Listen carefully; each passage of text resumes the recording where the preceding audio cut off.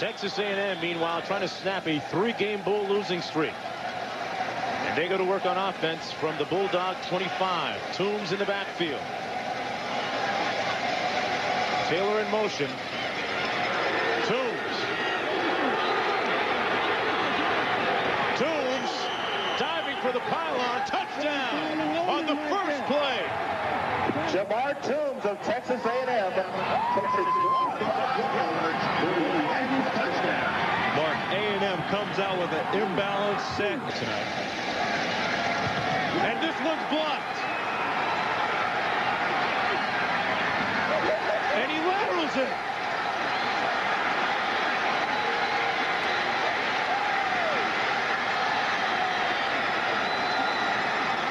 Into the end zone. Julius Griffin. Good for 2 points. And now... Today's episode is brought to you by Shiba Inu SHIB. Shiba Inu token is the most exciting cryptocurrency in the world. Way back in 2021, Shiba Inu became the most popular crypto, surpassing both Dogecoin and Bitcoin on CoinMarketCap. You can buy SHIB on all the most popular coin exchanges. My favorite place to buy it is Coinbase, but the best place to find more information is by following SHIB token on Twitter. There you'll find links to the Discord, the subreddit, the Telegram, everywhere else to find more information about investing in Shiba Inu. Diamond pause, SHIB to the moon. All right, let's start the show. Fuck it, dude. Let's go, Bulls. And welcome back to the Evil Mark Show. My name is Mark Hammond. I'm ready to be the Mark in the Evil Mark Show. I'm a broadcaster, an uber sports nerd, ready to take you on your sports talk journey. Now, some people call me Pinguino Supremo, but today I will be your Svengali. While we dive into the funny, odd, weird, and interesting stories from the world of college football. It is the most wonderful time of the year. It's Let's go bowling, bowling, bowling, bowling, bowling, bowling, bowling, bowling, bowling, bowling, bowling, bowling, bowling, bowling. Let's go bowling, bowling. At this point, I'd like to welcome my co-host and my co-conspirator, Eric, the host of the File Under Entertainment podcast, a man who's always up for some postseason college football bowling. Eric Stevens, how are you doing today? I'm doing good, Mark. I think better than you. We got sober Mark this week, so I don't know. It's already rearing its ugly head. So yeah, it's refreshing. Well, it may be refreshing for some. I don't know if you know this, but there was one piece of good news that happened this week. Elon Musk, for all the mistakes he's made since buying Twitter, I think he got this one right because he is allowed back. These aren't the droids you're looking for. The man is back. Alex Jones is back on Twitter, ready to make a contribution to society. Now, I don't know. This isn't a good day. It's a bad day for his financial because I mean, not the worst day they ever had, but not a great one. Not a great one. Well, but it's a good day because as we record, it's Taylor Swift's birthday. So, oh, is it really? Huge. Wow. I did not know that. That pumps me up. Well, geez, I wonder what you get to someone like Taylor Swift. I'm saying an InfoWars t-shirt just to tie everything back together. What do you think? I think an Evil Mark Show t-shirt. I think that's even better. And you can actually find that in the show description. Thank you, Eric. Might as well make some money while I'm sitting here feeling like shit. But no, that's great. So congratulations to Taylor Swift and Alex Jones. Quite a banner day for both of them. Here. They're just a couple of kids living their best lives right now. If there was a crossover, I'd be there for it. But we have a huge show today. It's the most wonderful time of the year. It's bowl season. Fuck it, dude. Let's go bowling. So let's not waste any time. Enough rambling for me. Let's get right into the rundown. What the hell is a rundown? The rundown.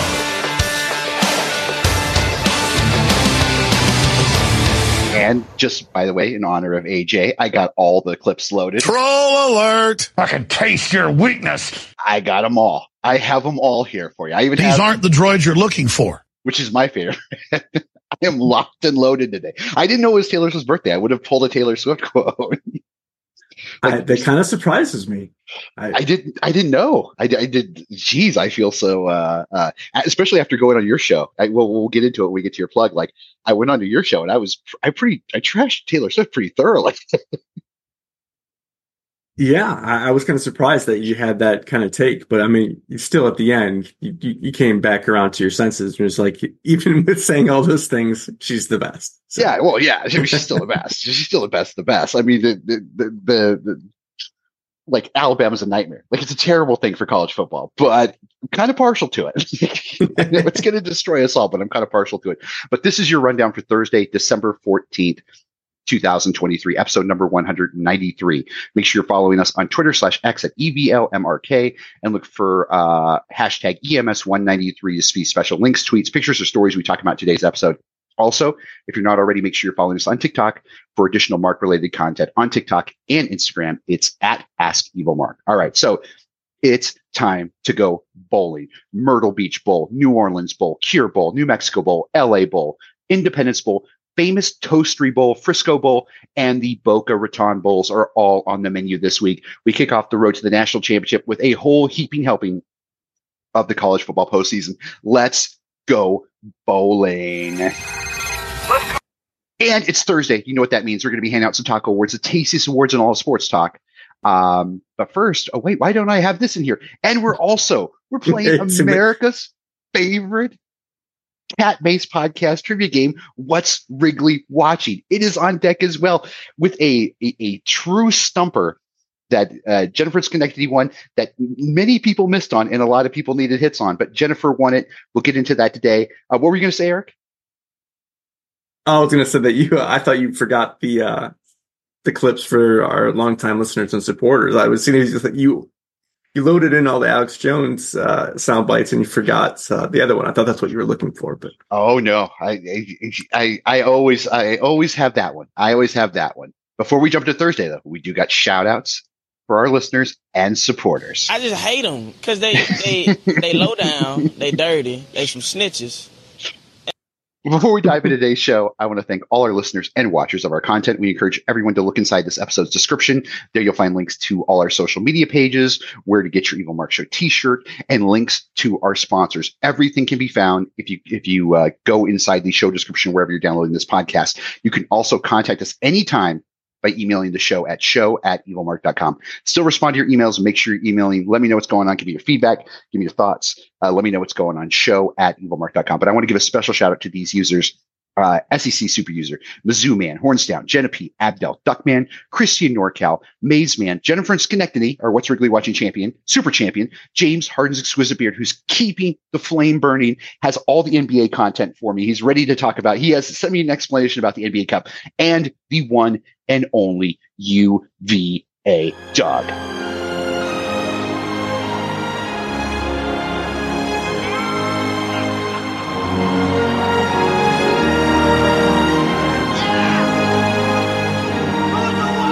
Who was the first? Everything is awesome. Everything is fantastic.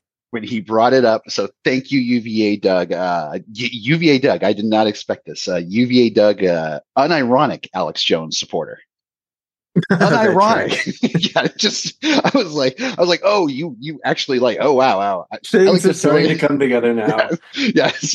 The Virginia, the it's all coming together. We appreciate you, UVA Doug. Please keep listening, or at least keep downloading the episode. I mean, you don't have to contact us, but just please keep downloading it. Please continue to add your number. Listen on a couple other platforms because you're so disgusting. No, I'm just joking, you, Doug. Wonderful listener. And I totally did not. We're here to fuck shit up. I didn't. I'm very cognizant of the soundboard now that I got questioned about. Jared complained about it. Every Thursday, Eric joins us. He's the host of the wonderful podcast, File Under Entertainment. What could be easier? It's all alphabetical. You know, A, B, C. The only podcast Nick Cage himself personally listens to. You're Nick. Fucking.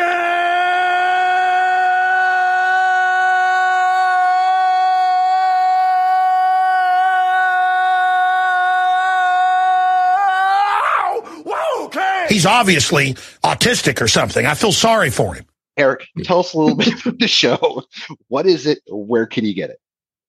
Yeah, it's available on all platforms. It's all about music this season, which I was doing the write-up for the Christmas episode that's coming forward and realized that it's been over 2 years that season 2 has been going on. So it's kind of remarkable. But first season with me and my brother that was all about movies. This season, which has been going on for more than 2 years, has been all about music. We went A to Z with all the artists. We did a bunch of special episodes, everybody's musical journey. Mark's got one, Jared's got one, myself. We went through all the decades from 1960s to the 2010s.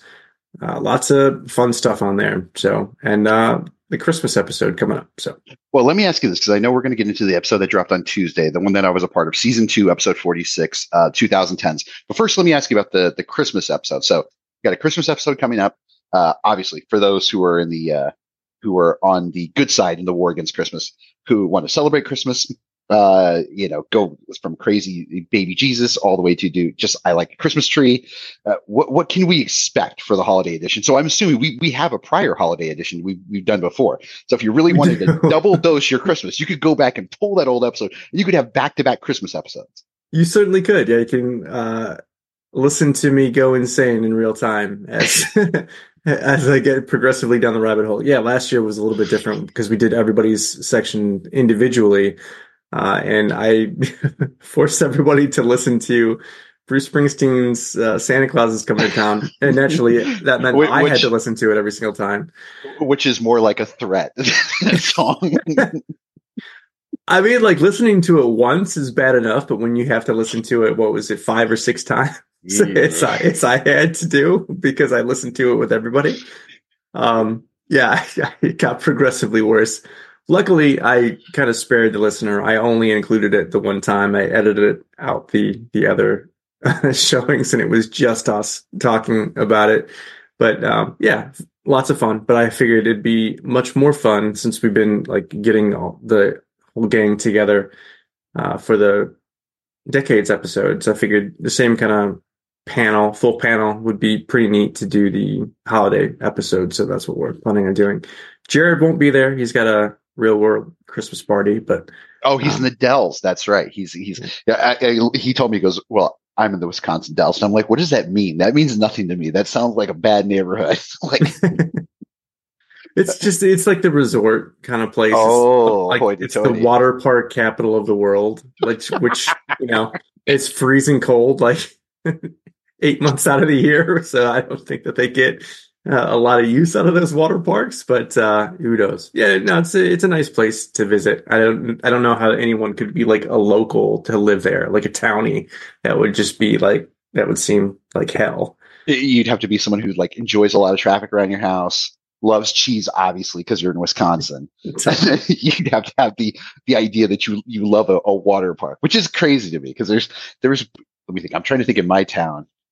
Well, and it's Phoenix, mind you, listeners. So I think I have 4 water parks in this town. But I mean, you could theoretically go use a water park from, I don't know, like from April to September. You could go use any of the water parks. There are people out there in the water park right now in Arizona.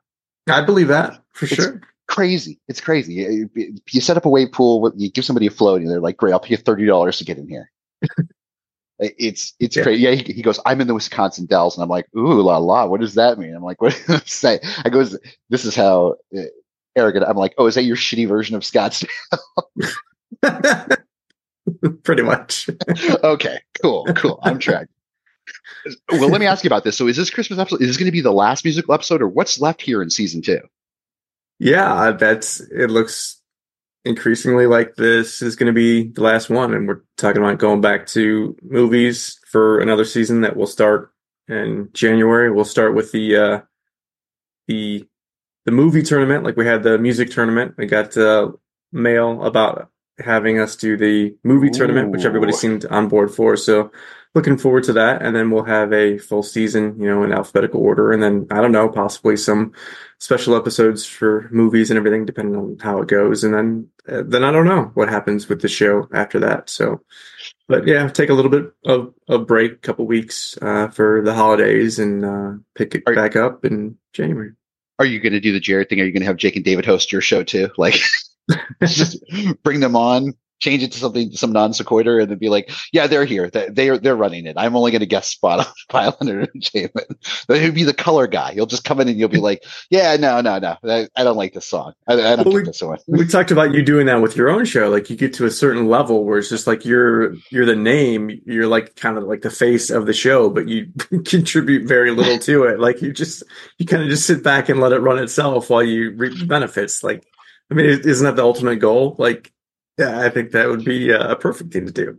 You go like I would go full Dan Patrick. Like I would just make you guys the Marquettes, and then I would just chime in every now and again. I'd be like, yeah, no. Jared's got a good point here. Like I prop up my guys, or do I go McAfee? Do I need to get into good enough shape so I can wear a tank top like at an appropriate time? I figure you just record yourself doing these drops, so you're not even there live. Like you just have a program where like every 5 minutes you just weigh in, where it's just like, oh yeah, good point. I'm not sure about that. Well, can I tell you a quick story about why Ted Kaczynski wasn't as crazy as you think? Like, just drop these in, just like, yeah, maybe. This past Tuesday episode was really, really great. 2010s, so that was on Tuesday. It's out on the feed right now. I was a part of it. Jared was a part of it. Jake was a part of it. Chris stopped by. You were obviously a part of it. So what song like shocked you the most? What song were you surprised by, and who brought that song? What was the one kind of real surprise for you in the 2010s? I was amazed that Jared picked that Sunreal song, the Everywhere We Go. Like, I mean, it didn't feel like his type of music at all. That was terrible. Like, I mean, I know that we all kind of ripped on your Mac Miller song, but then like after you explained it a little bit, I was like, okay, I still don't like this song, but I kind of understand where he was coming from. Like, I appreciate the effort that he put forth. Like that Sunreal song was just terrible in every respect. Like, I mean, we always give Jared grief for the music that he selects, but he went completely in the opposite direction with this one and still swung and missed. Like, I don't know how he does it. It takes a special talent to have as horrible of musical taste as that man does. And now, what was the one that you liked the most that you were surprised by? That wouldn't be my own song, obviously. Yeah, that would. I'm assuming it would be. I'm going to think it was probably the one I was really kind of surprised by was the Cowboy Junkies one. Again, like, I'm always surprised when Jake brings Cowboy Junkies. I'm like, I know he's a Cowboy Junkies fan. I know he has a Cowboy Junkies agenda, but every time he brings something to the table, I'm always like, well, it's pretty good. Like, it's not like. The worst kind of music fan is like a Coheed and Cambria fan. And I like Coheed and Cambria. And we talked about this during the musical tournament. Yes, like, we sure did. The fans are obnoxious. Like, and they'll show you the comic book and they'll show you the drawings and they're like, I gotta sell. Like, they're the worst kind of dorks. But like, when they try, they're like, they have so much better stuff other than that one song, and then you can stay with them about 2 songs, and then you're like, nah, the rest of this is like, nah, these are they're like a worst version of Panic at the Disco. I'm sorry. They're just a little bit better than that. But I love the comic book, though. I mean, good job on that, but enough is enough. I don't know why I felt and this is from a self-professed fan. Yeah, I like them. I even said it on the 2010 episodes. I'm like, once there's a fandom, once the fandom has grown to the point where like there's a graphic novel, that's the point where you're like, you know what? I don't need to wear this shirt anymore. I'm checked out. This is grown beyond me. Yeah, unless the owner is Marvel or Disney or Sony or some giant corp, you don't need an art book. I don't need to know that Todd McFarlane drew the cover. Like, it doesn't matter to me, bro. I'm done. Yeah, it's true. But Cowboy Junkies, that was a good selection. I like the most of the music that Jake ends up bringing. I actually make a joke. I don't want to spoil it now, but kind of like.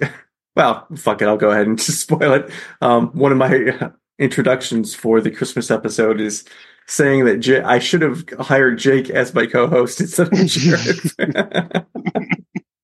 Well, that's what Jake does now. He's taking that year of suggestions. You suggest that he just take all of Jared's work, like, and then I'll host him for the Friday show. He'll be the super. He'll take all of Jared's work. I mean, Jake is a fan of the NFL. He follows 3 really shitty NFL teams. So, oh, that's right. He's a Broncos fan. I could probably talk him into some Russ Wilson action. so he would probably be able to contribute pretty well to the NFL show, I think. Every week we'd have the conversation. Is it time to tear this thing down? Or the other conversation I have about the Broncos is, isn't this proof that Russ Wilson is MVP? Like, we need to look over this. Mr. Unlimited. Unlimited. Yeah, that's the one. I have so many Alex Jones ones. I don't have that one today, but please, forget about the Friday show. Go check out File Under Entertainment. And once again, asking for your financial support. Everywhere podcasts are offered, you'll find File Under Entertainment. You'll find me on a bunch of episodes. You'll find Jared if you like Jared. You'll find Eric if you love Eric. He's on every single episode. Go back and check out his musical journey, my musical journey, all kinds of great stuff. File Under Entertainment, where better podcasts are offered. Also, make sure while you're online, if you're not already, make sure you're following us on Twitter /X at EVLMRK. Once again, EVLMRK, and look for hashtag EMS193 to see special links, tweets, pictures, and stories we talk about in today's episode. You can also DM me there, and I will respond. Come check out your boy Pink Guido on the Twitter. They say I had a Twitter site. And I think yesterday, so this is kind of like a monumental week. I think it was either Tuesday or Monday was the anniversary of the late great Mike Leach. So we've had a jam-packed week here. Like 1 year without Mike Leach. I almost forgot, like when I was nice segue from music fun. Now we're going to talk about a dead guy, but it really shocked me. I was like, I almost forgot. I was like, oh, that was right before bowl season, right before the bowl season even kicked off, and there was the bowl game at Raymond James Stadium in Tampa Bay, and there was all that. That was such an emotionally charged time, and now to have 1 year later. Brand new coach at Mississippi State. And it's just proof that, like, I know we're going to get into it. We have a What's Wrigley Watching to play, but people like to poo-poo this first week of bowls, but bowls mean everything. Like, we always look back, like this, the clip we played at the top of the show was the Independence Bowl, Texas A&M, Mississippi State. It was the Cheryl Bowl, which turned into a snow bowl because there was a freak snowstorm in Shreveport. And then you have this great game that ends on a blocked extra two-point conversion, which seals the deal for Mississippi State. I mean, these bowl games are huge for the teams that are playing for it. And I know there's a lot of guys who are sitting out. And I know you've pretty been on the record about not being cool with that. But I mean, for everyone else, it may seem like an exhibition. Like when we get started, like when we talk about the Cure and the New Mexico Bowl, like I think the first quarter, second quarter, it is an exhibition. But when you get to the third and the fourth, like guys are trying to win that game.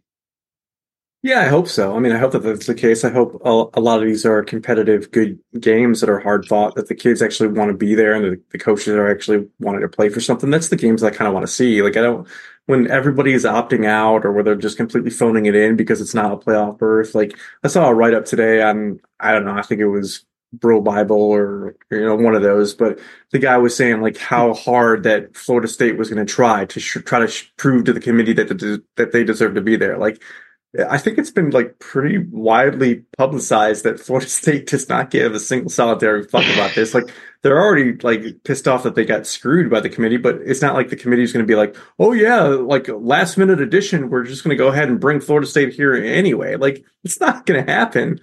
Florida State is not going to care about this game at all because he was trying to say from like the standpoint of, Florida State is going to keep it, within the spread or maybe even win outright because they're really going to be trying to play. Like they're going to get their doors blown off and not give a shit. It's like I don't see them trying at all. I could make the exact opposite argument. If anything, I could make the argument that like they even have people who are opting out, obviously not going to have their quarterback or might have their backup quarterback, but like I would argue that there's nothing to play for. If anything, Georgia, you want to play to prove that you got snubbed. Because if you really want to stick with this idea of four best teams, I love how ESPN's kind of rallied around this four best teams. And I don't know how Eric feels about this. I kind of tipped it last week. I've always kind of nibbled on the edges of this. I've never went full hog on this until last week, until I fully exposed myself here. But I don't like Kirk Herbstreit. I've never liked Kirk Herbstreit. And it's not just the Ohio State thing. Like, I've never liked him. I always felt like he was just like a bag man. He was a water carrier. He's a company man, kind of an ass kisser. He's kind of like, he reminds me a lot of Boomer Esiason. Like he's there because of his name and his reputation, but really as an announcer, he's pretty damn subpar. And to see him go from the most respected, ranked number one respected talking head in college football to now catching so much criticism. He's responded back at least 5 times on Twitter to individual people who've called him out. I love to see the destruction of Kirk Herbstreit. I don't know if you're there with me. Or what are your thoughts on Kirk Herbstreit?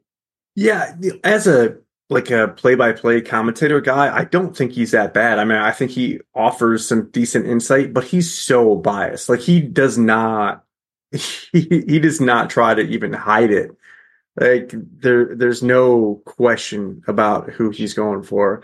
And being an Ohio State alum, like obviously we've talked before, like people have inherent biases. Like I get it. Like that is his alma mater. So he's obviously going to root for that team, but he shouldn't be doing prime time, ESPN or ESPN on ABC games featuring Ohio State. He just shouldn't be doing those, because you really think that he's going to root against his team or have this non-biased opinion. No, it's not going to happen. So I can't believe that he's allowed to do those games. Well, and that he's the main person like defending the choice of the playoffs. I really thought like this is one where another fan emailed this and they're like, isn't it funny how this one of our fans so shockingly shocker decided to slap on a tinfoil hat and say, isn't it surprising that all of a sudden the Michigan cheating scandal got swept under the rug, and that this is in honor of Alex Jones coming back? Is this troll alert? Is this a false flag at the expense of Florida State? So we stop talking about Michigan. I mean, I think you kind of feel like it. Maybe it is. Well, certainly a lot more focus now is on Florida State, but I don't know that the Michigan stuff went away. I mean, I'm still seeing news stories about it, so it's yeah. I thought a lot about that. I'm more in the like I'm one of those 9/11 like a 9/11 truthers. Usually fall into like the super crazy, like our government did it, and then they fall into. Then there's some people who are like on the mild end of the spectrum of that, who are like, yeah, they probably knew that something was going to happen. They weren't taking it seriously. I'm on the mild. There's the mild to wild gauge there, and I'm in, as far as the college football playoff conspiracy, I'm in the camp of like, yeah, ESPN probably went to the committee and was like, yeah, you're going to fuck this up. You're fucking with our money. You know what to do. Like. I think they didn't even have to tell them what to do. It's just implied. I don't know if I'm ready to go all the way to the like, this was manufactured by Michigan and Michigan barristers, putting their political pressure on the college football playoff committee to create a story that takes the heat off of it. It just seems like too many people are involved in that conspiracy. Yeah, just like, I mean, we've talked actually about like the 9/11 stuff before too. Like if you have, the government involved and too many people that are trying to keep a secret, it's not going to last. Like, so when you go like really deep down the rabbit hole, like whole hog into these conspiracy theories, they kind of fall apart. Like, I mean, we've also talked to like a lot of conspiracy theories have a grain of truth to them because like, I mean, or at least things that seem plausible. Like what you said, like about from the mild perspective, like that our government knew about it and didn't do anything about it. 1,000% agree. Yeah, I think that's the most reasonable like explanation for all of that.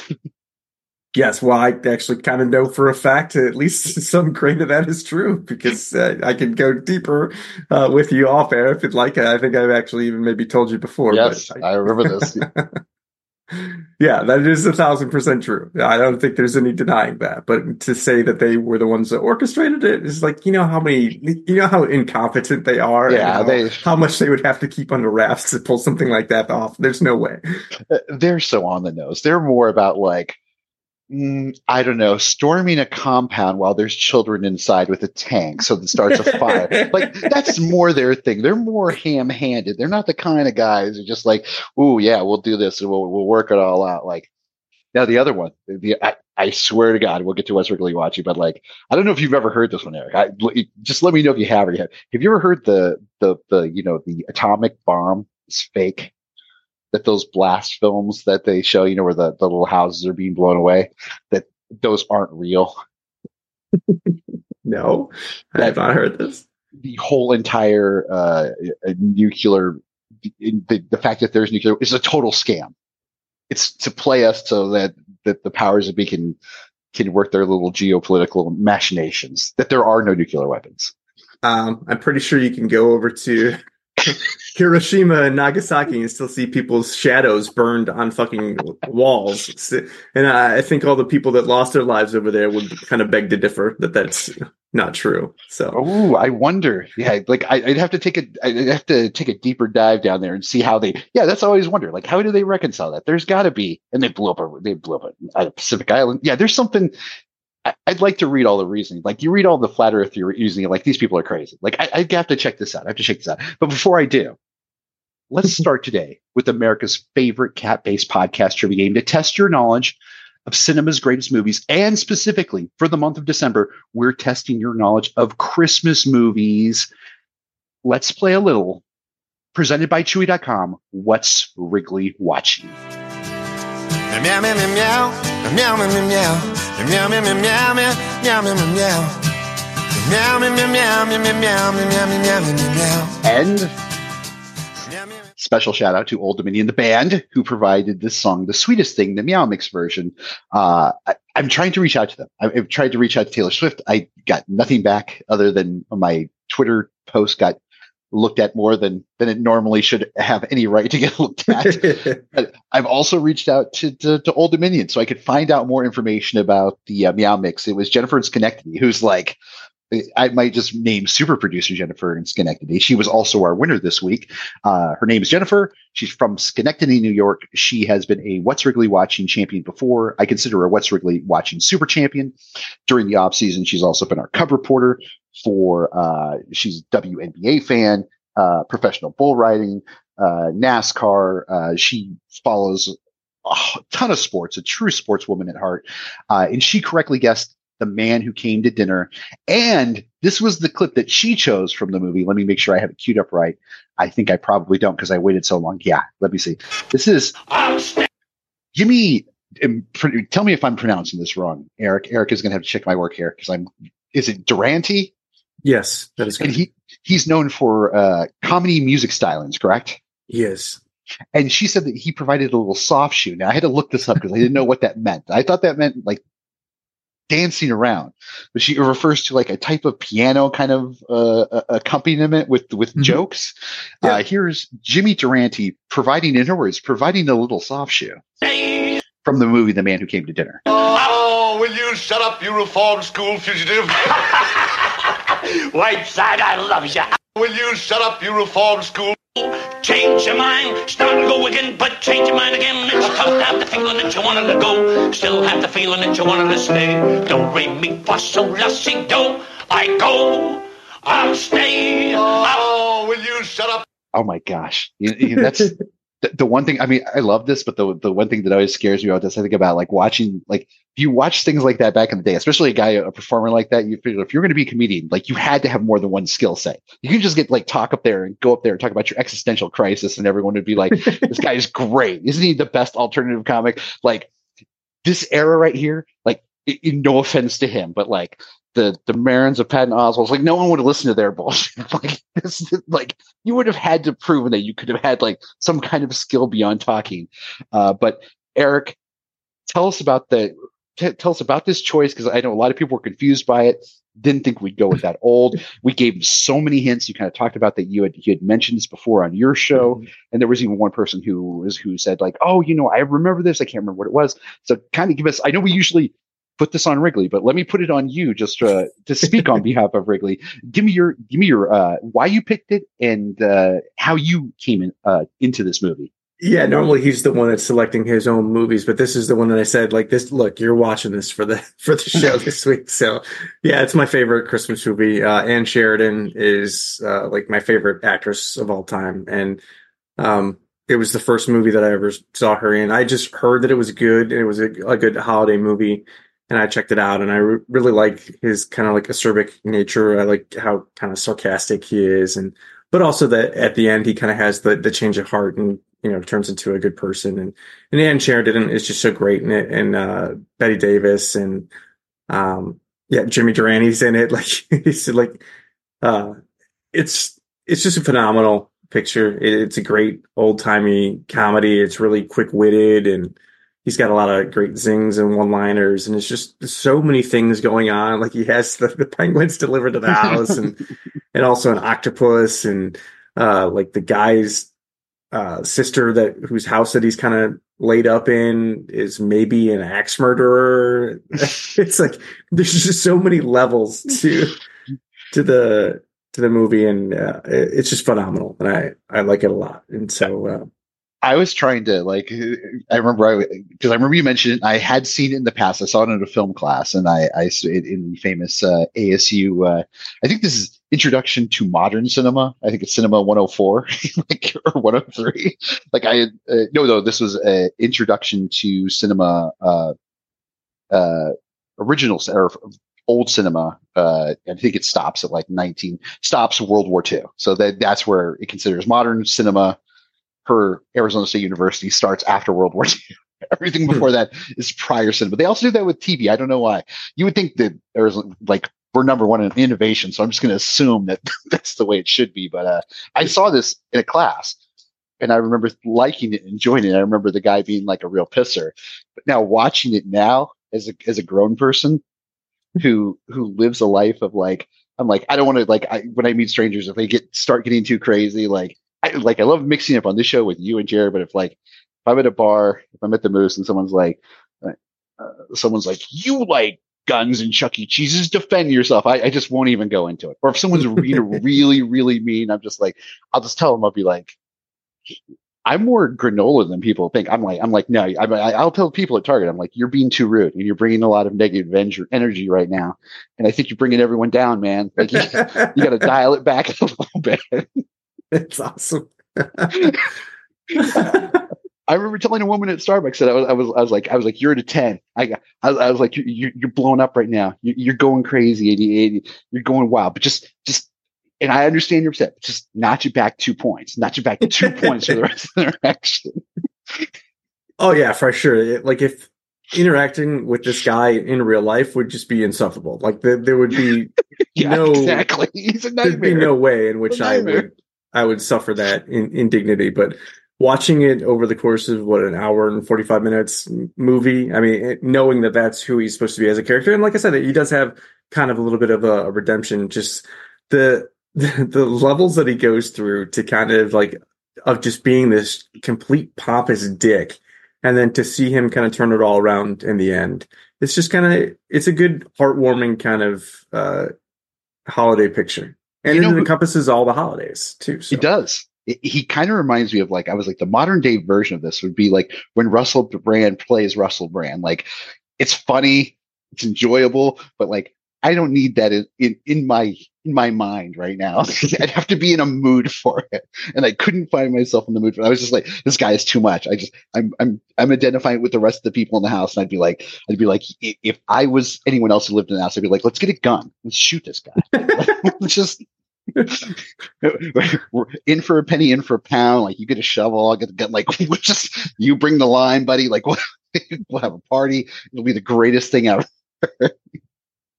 Yeah, so, but anyone that hasn't seen it, because it does, yes, it's definitely a different picture if he doesn't have that kind of redemption arc at the end. If he still ends the miserable, crotchety asshole, throughout the entire thing, then maybe I have a different opinion on it. But because that kind of happens, and I definitely think that everybody should, if you like old timey movies, if you can put up with 1942 black and white picture that is more kind of dialogue driven than special effects. I know some people just they can't get down with black and white movies or anything prior to 1980. They're like, oh, that's ancient. No, but you're doing yourself a disservice. So a lot of just great legendary performers from that era.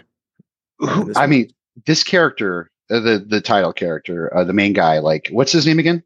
Sheridan Whiteside. Yeah. Okay. So he's got to be the most unlikable protagonist in all of cinema, right? I'm trying to think of who else is who else besides this example would you say is the most insufferable protagonist in all of cinema?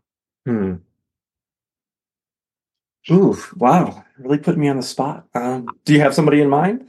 I'm thinking I guess Like people love, especially people our age, love the movie 500 Days of Summer. And I love Zoe Deschanel, yeah. But like, she's a terrible person. I mean, just like a terrible, terrible, terrible, terrible. Just like that's another one we're supposed to identify with. What's the movie? Jared would help me out of this one. It's Scott Pilgrim versus the World. Again, another one where I don't like him. I don't relate to his journey at all. I find him very annoying. I like his character too. I like him in most everything. I love him in that. Is This the End? Michael Cera, Arrested Development, love that. But just can't take that movie. It's just I like that movie quite a bit because I'm a big gamer as well. So I really like that. Yeah, I can see where you're kind of going. People online say bit put upon in that movie. Like he didn't really ask for any of this. I mean, like he is a dick because he does kind of like quote unquote cheat on his girlfriend that he was already having because he thinks that he can have a better relationship with Ramona. So he kind of does a disservice to Knives in that movie. But he's also like, very put upon. Like he didn't ask to fight all of her evil exes, you know. So, but I mean, I guess that could be kind of looked at as comeuppance for like that's a little bit of like the karma getting back at him for being a dick to Knives and not ending it the appropriate way. So, a lot of people say Harry Potter, or they have. I'm reading this list from BuzzFeed. BuzzFeed said Harry Potter. They say Julianne Potter from My Best Friend's Wedding. That's kind of true. I remember that one. I've been forced to watch that one, and that woman is terrible, terrible, terrible. So I'm going to turn this over to Eric. Eric we're wrapping up the music season, going into the movie season. So I just keep that through line. You got to find it at some point during your discovery in season 3. Might run 2 years. Might run 3 years. I'm going to get Trump on you. It might run a long time. It might take a lot of time. It might take 3 years, 4 years. It might take 10 years. I might just take over. A lot of people are saying. A lot of people are saying. It's such a used car salesman. No one ever called him on it. A lot of people are telling me. So we need to find the worst protagonist. See, the 500 Days of Summer, the Zoe Deschanel, it's almost unfair because she's not the protagonist. He's the protagonist. Like it's got to be the supporting character. It's got to be the primary character.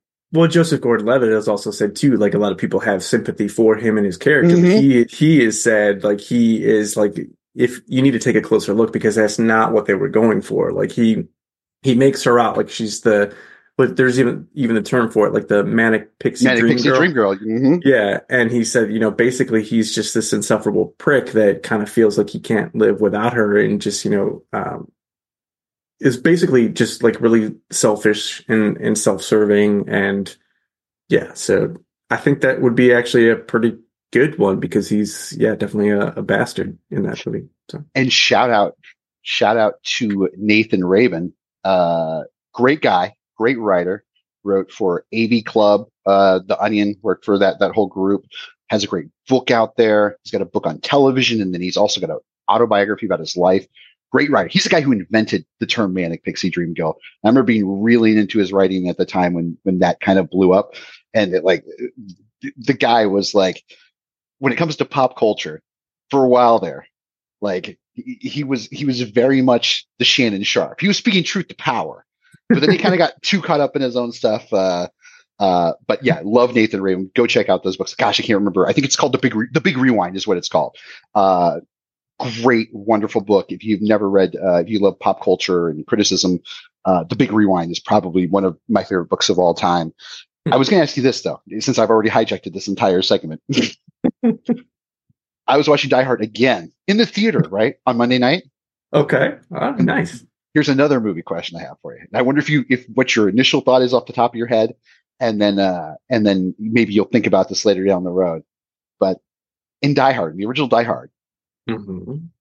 Hans Gruber, played by I just had his name on the front of my mind. There's Bruce Willis. He plays the main guy. Hans Gruber is played by Alan Rickman, right? Yes.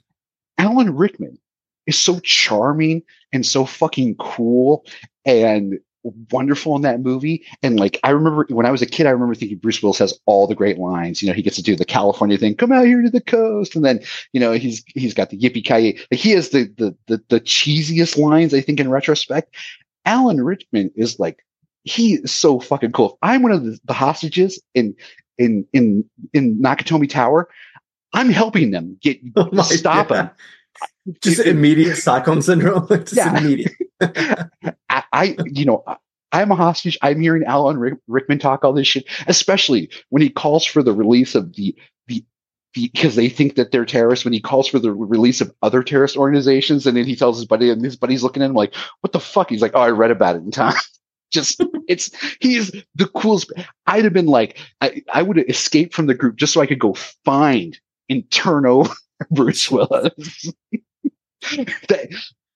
Who is the most lovable bad guy? Who's the most lovable villain in all of cinema that almost makes you want to root against the protagonist? Like, halfway through that movie, I'm like, I've seen this movie a million times. I think this is the first time I've ever been like, I want Rickman to win. I know he won't, but Hans Gruber had a great plan. Even when the plan failed by getting the feds involved and getting them to actually cut the power, being able to punch through that last barrier, he totally played it. He was willing to take out Nakatomi himself. He was willing to audible. I mean, he's basically the Patrick Mahomes of villains. Everything you could want in a villain / quarterback. Oh. Yeah, you have put some thought into this, huh? So would it have to be like a single serving kind of movie? Like where because like I was thinking, well, I mean, we have the benefit of having all of the context, and I guess maybe the kind of the service and or disservice to the character. Maybe I guess depending on how you look at it. I was going to say Darth Vader. Oh, that's true. That's a really good one.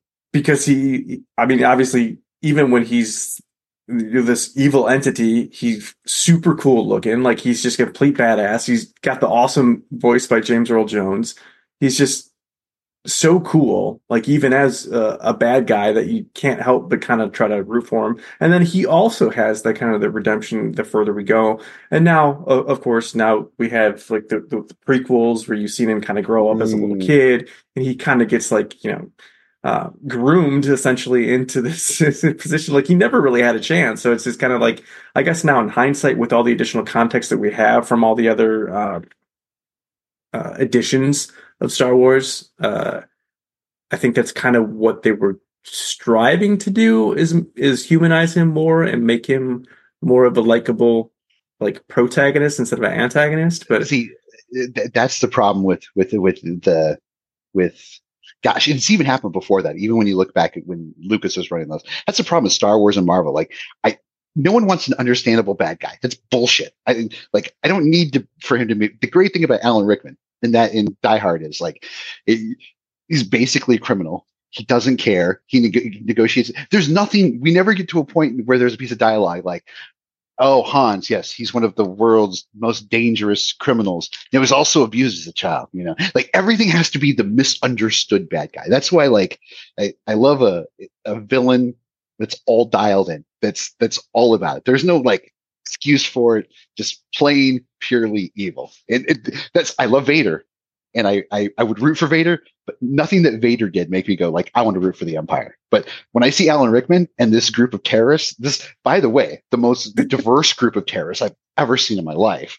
I mean, there's a Mongolian guy, there's Euro trash, there's American guys, there's a Canadian guy who's got a Canadian patch on his sleeve. Well, because they even famously say, like, who says that we're terrorists? Who says we're terrorists? Yeah, because they're monetarily driven. Like, it's all about the money or getting like the stock or the bonds or whatever, right? Like, the bear bonds. Yeah, it's not about like an actual terrorist organization. So I think they're very diverse. I mean, this is even most criminal organizations. Usually, you don't get a lot of diversity in there. You don't get a lot of inclusion, but I feel like this terrorist / robber group, like, I think they'd be way more inclusive. I think they'd very be tuned in, be like willing to accept new people. Like, I don't think they're holding anything against you. If you're a guy who likes to steal candy, and you're from Tibet, fine, you're in. We also got a Mongolian guy. Like it just feels like a very welcoming group. I guess. I mean, yeah, the benefit is that they're not terrorists, because if we're truly talking about actual terrorists, it makes it it paints it in a little bit different light. The fact that they had kind of well, you can't, like, hard to say that stealing someone else's stuff is a good or honorable motivation, but yeah, I mean, at least they really weren't out to hurt anybody. They just were like willing to let people get hurt along the way. So I don't know. Yeah, they're, other than the stealing personal property. Yeah, they there might be a libertarian bent there, but getting back to what's Wrigley watching. So obviously this show loves cinema. You love cinema. You're going to be getting into season 3 of Island Entertainment, but Wrigley loves cinema even more, and he loves Christmas cinema. Set us up for this week, Eric. Boy, does he. Yes, Wrigley's always wanted to be a part of the show, which is why he's lent his paw of approval to our tacos. He's spoiled. He has his own room with his own TV and DVR. Even asked for his own Christmas tree, which is he's been using that TV to try to watch sports and movies to contribute to the show, which is awesome. But unfortunately, he's a cat, so he's not the best at communication. So he was using the dog's communication buttons to try to tell us about this old piece of media he was watching. Maybe you, dear listener, can be like Jennifer in Schenectady, boy, that's hard to say, and help Mark and I piece together what's Wrigley watching. Your clues for this week's Christmas movie are, and I think this is another one. This is going to be like, have pen and paper ready, or get ready to send that email, because I think by the time that we get definitely to the third question, you're going to have the answer. So here we go. Again, helping out the toy store. You're fired, cameo. Big ass Christmas tree. I really like what you did with the last one here. Those two are the most devious bastards in New York City. Blue is the alpha. She was getting a little testy with Wrigley that her and Ghost should be a part of this thing, so they've collectively agreed that the 6th clue would be a combined effort, which we're calling Blue's Clues / Ghost Gift. For last week, it was she's got her own eyes. It was a clue so nice that Mark tried to use it twice. Betty Davis plays Maggie Cutler, Sheridan Whiteside's secretary. Betty Davis is largely known for her wide-eyed appearance, which prompted the 80s song by Kim Carnes, Betty Davis Eyes. And for this week, it is this: a $1,000 room service bill that would be about $2,200 today. And once again, from the top, we have again, helping out the toy store. You're fired, cameo. Big ass Christmas tree. Those two are the most devious bastards in New York City. Hold on, I think I got that one. Let me see. You really are the most devious bastard in New York City. Incredible. And a $1,000 room service bill that would be about $2,200 today. If you want your pet to be spoiled like Wrigley, Ghost, Blue, Havana, and Jared's Stinky Birds, you can find the best stuff to give them their best life at Chewy.com. As a Chewy affiliate, we earn a commission for qualifying purchases.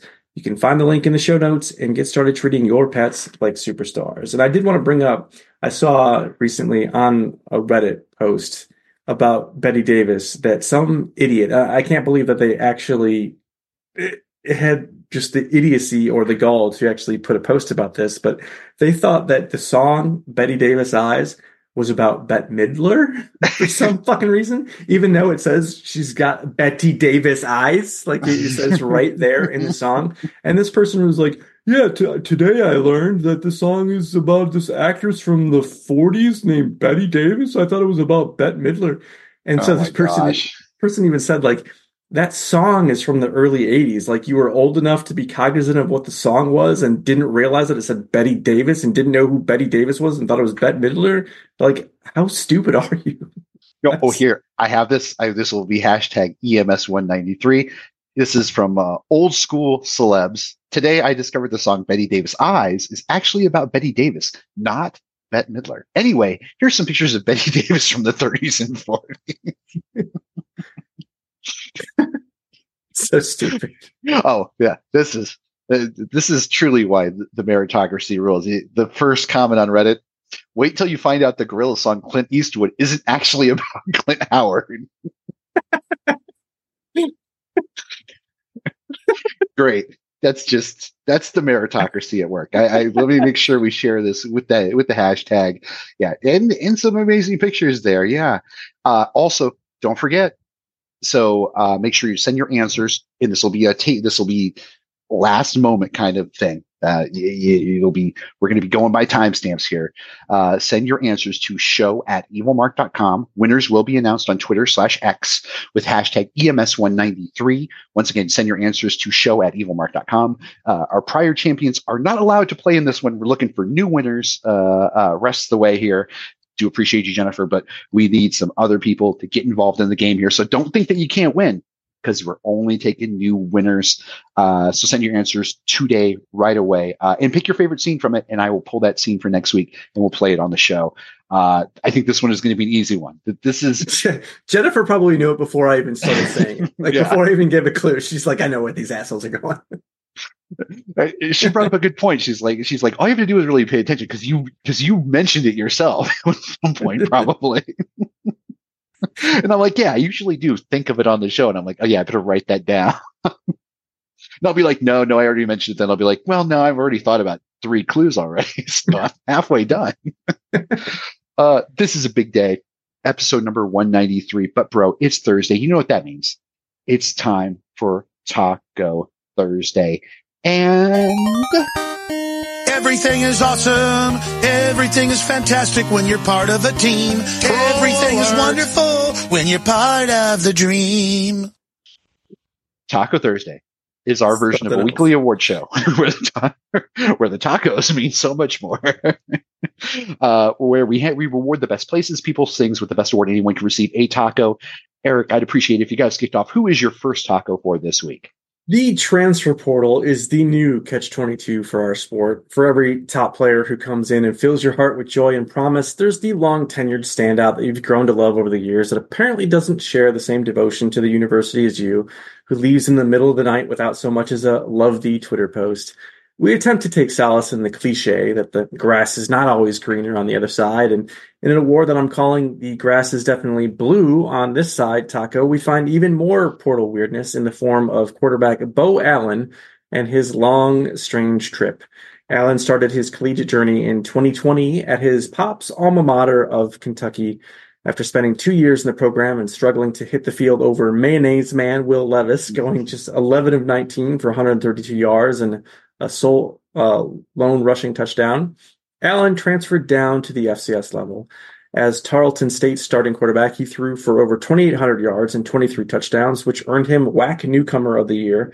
He then tried parlaying that success to take his talents back up to the FBS, transferring to Georgia Southern, but the NCAA did not grant him immediate eligibility, so he sat this year out and now has hit the portal yet again, this time as a grad transfer. It's his third transfer in as many seasons, and the destination? Why, he's back at Kentucky, of course, with 2 years of eligibility left and an effort to try to make his dad love and respect him. I mean, that wasn't in the article.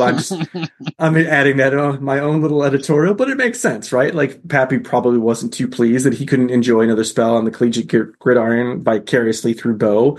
So the lad's back in the bluegrass state for his dad. But Bo knows disappointment, however, and he should get used to another round, as the Wildcats have already secured former Georgia backup Brock Vandegrift, and they have 4-star Cutter Boley already in the quarterback room. One wonders where he'll go in the inevitable transfer out next season, so his roommate probably shouldn't get too attached. Portal whiplash is bound to cause delusions of grandeur, but certainly also hunger. So munch down on these evil Mark Show tacos, Bo Allen. Your dad might not love you. And, well, we don't love you either, but at least we respect you enough that you brought us this interesting story that I could use as a taco. So enjoy. Let me see. This clip is so great here. Let me see. Duncanville for the 6A D1 title last year. 2nd and goal. Oh, God. Touchdown! It's weird because like Dante Moore is also so Dylan Gabriel's committed to the Ducks through the transfer portal, and then I hear Dante Moore is going to take an official visit to Oregon, and I'm like, I thought these guys were transferring to like get playing time. I'm wondering. Maybe Moore, I think he was thrown to the flyer under Chip Kelly. Like he was pretty vocal about saying like he didn't mind sitting for a year behind somebody and being able to learn. And a good guy to learn from would be Dylan Gabriel. So, and I think like he was already kind of like he was in talks to go to Oregon initially. So, I think that makes sense for him. He seems like you sit a year behind Gabriel and then you're the guy for a season or two. Gosh, all the quarterbacks are going to be one and dones now. That's what it's going to be. They're going to be treated like get them in there. Well, they're going to be two and dones, but they're going to be treated like NBA properties. Like, yeah, they're here, but this guy's only here so he can be the star there. Like, this is the world that we live in with college football, right? Like, no one's going to have a quarterback who plays for 4 years. Like, that's going to be an old timey thing. We just got another transfer quarterback. We got Riley Leonard from Duke, the guy that famously we injured. And Sam Hartman waited for him outside the tent, was probably telling him, hey, go to Notre Dame next year. It's always, it's good and it's bad because you're like, well, you're going to get a great quarterback. Great quarterback play is everything. But at the same time, it's like hard to know and like a guy, especially a guy who plays such a key position. The guy is there for only 1 year. He's just came there. He's only going to be there for 1 year before he's off to the pros. Yeah, well, at least he doesn't have to rely on his mom telling him that he sucks because he's going to have a whole lot of Irish faithful that as soon as he fucks up any incomplete pass, you're like, you fucking suck. We should have ran the ball anyway. Why are we throwing? Why are we always throwing the ball? What, 7 passes a day? What is this? The air raid? Jesus. Well, I'll give you my first taco. So like what every rapper has said all the time, sometimes you just got to flex on your competition, but be prepared to show up come game time. Now, you don't want to be caught slipping, repping some Buick Regal or some off-brand Buc-ee's looking like some top-tier high school kind of program. No, if you're going to shine, you better do it bigly. I call this next award the Bama Got Bags Taco, and I'm awarding it to the Alabama Crimson Tide. Let me play their sound effect.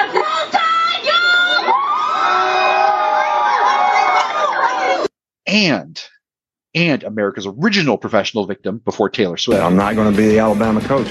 Actually, he is Bama head football coach Nick Saban. Saban showed off his red Ferrari to a group of recruits over the weekend as he looked to impress the bunch of potential Crimson Tide contributors. Saban was seen hopping into the front seat, cranking up the luxury vehicle, and revving the engine loud for everyone to hear. Let me give you a little audio from Dre Kirkpatrick Jr.'s Instagram feed here. So this is Nick Saban, the same guy who loves to yell at reporters, with the Coke label pointing out and the Dasani label pointing out. Here he is showing his Ferrari to a few people. Let's see how it sounds. Okay. Okay. That is Nick Saban's Ferrari there that you're hearing there. Kirkpatrick Jr., the son of Alabama star Dre Kirkpatrick Sr., is a 3-star recruit from the Yellowhammer State. The defensive back committed to the program back in August, but he decided to take another trip to Tuscaloosa. Now, in most SEC schools, like LSU, Brian Kelly's asking if you'd like to dance. Not Saban. He shows you his Ferrari, which, by the way, Saban only drives on Wednesday. So as we record late Wednesday night, isn't it comforting to know that Saban is out there enjoying his life, probably doing 150 miles per hour somewhere in Alabama? Here's what Twitter had to say about Nick Saban and his Ferrari. Triple cup in the Rari is a huge flex. Someone else, Nick Saban's got to ooze the most unintentional swag I've ever seen for a 70-year-old. And the last commenter on Twitter who said, first time I've ever seen a goat in a Ferrari. So the fans love it. I love it. The only a GOAT driving an Italian supercar. It might be the holidays for most, but it's busy season for Coach Saban. Not only is he hosting recruits on campus, but he's preparing for a college football playoff game against top-ranked Michigan. And now not only does he have a Ferrari, but you can add to the collection of luxurious things an Evil Mark Show taco with Wrigley's paw of approval. Not enough trunk space to fit that paw of approval. Ferrari is like one of those ones where, like, even if you're rich, you couldn't buy a Ferrari. You have to prove that you're committed to the brand. Like you have to buy a used Ferrari.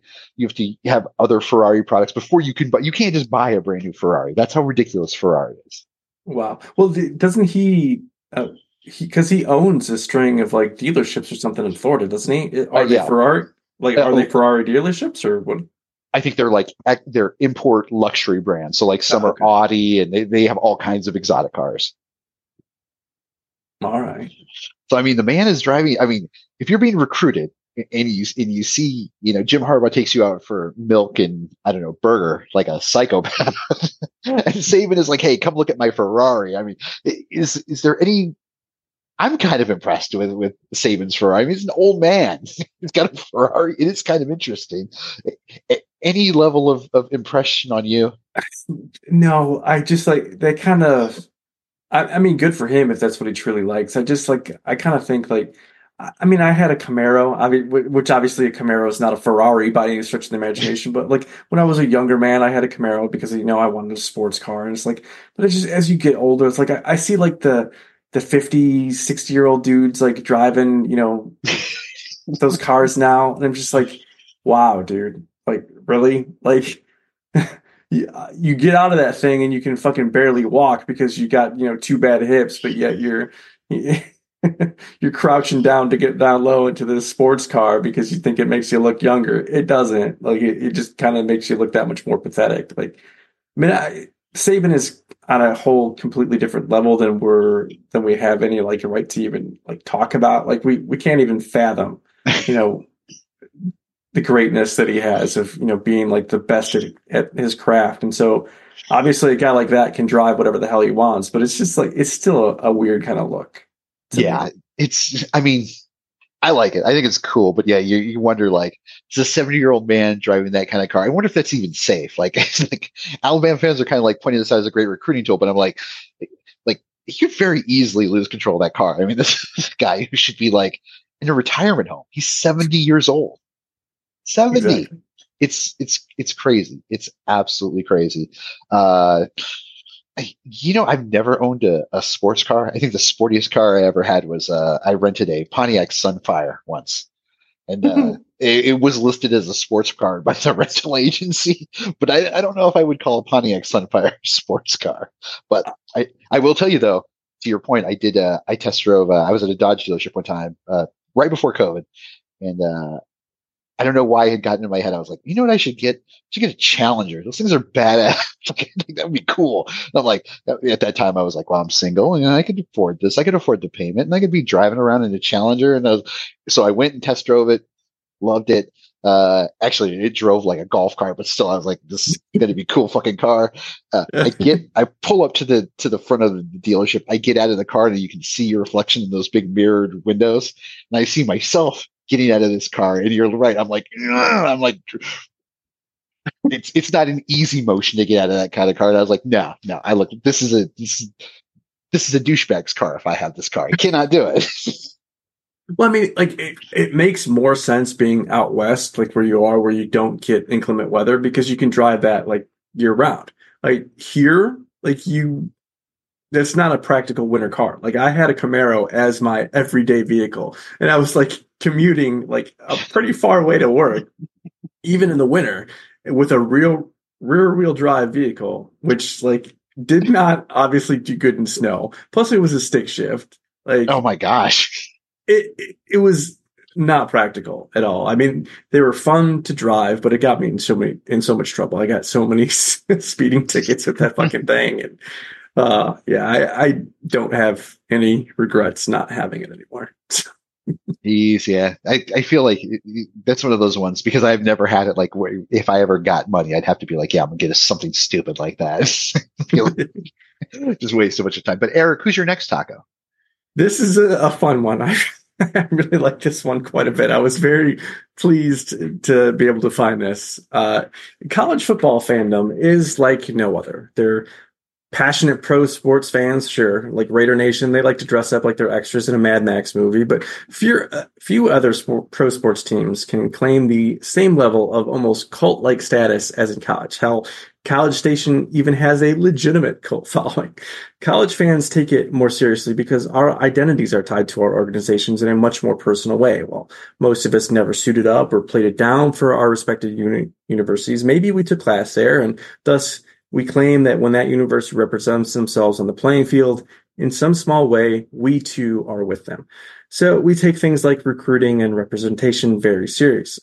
When a prospective coach is speculated to be arriving, college football fans have been tracking his flight from the moment he boarded. Sometimes they even know the meal he had in flight. And if said chicken was undercooked because he took a shit on the plane, they know that too. And when what were considered surefire recruits are rumored to be on the fence or trending in another direction, there are a segment of us who either want us to try to do whatever possible to sabotage that other deal, to keep him coming to our school, or we've resigned ourselves to the fact that he's going elsewhere, but we have to devise our own headcanon to make that decision more palatable.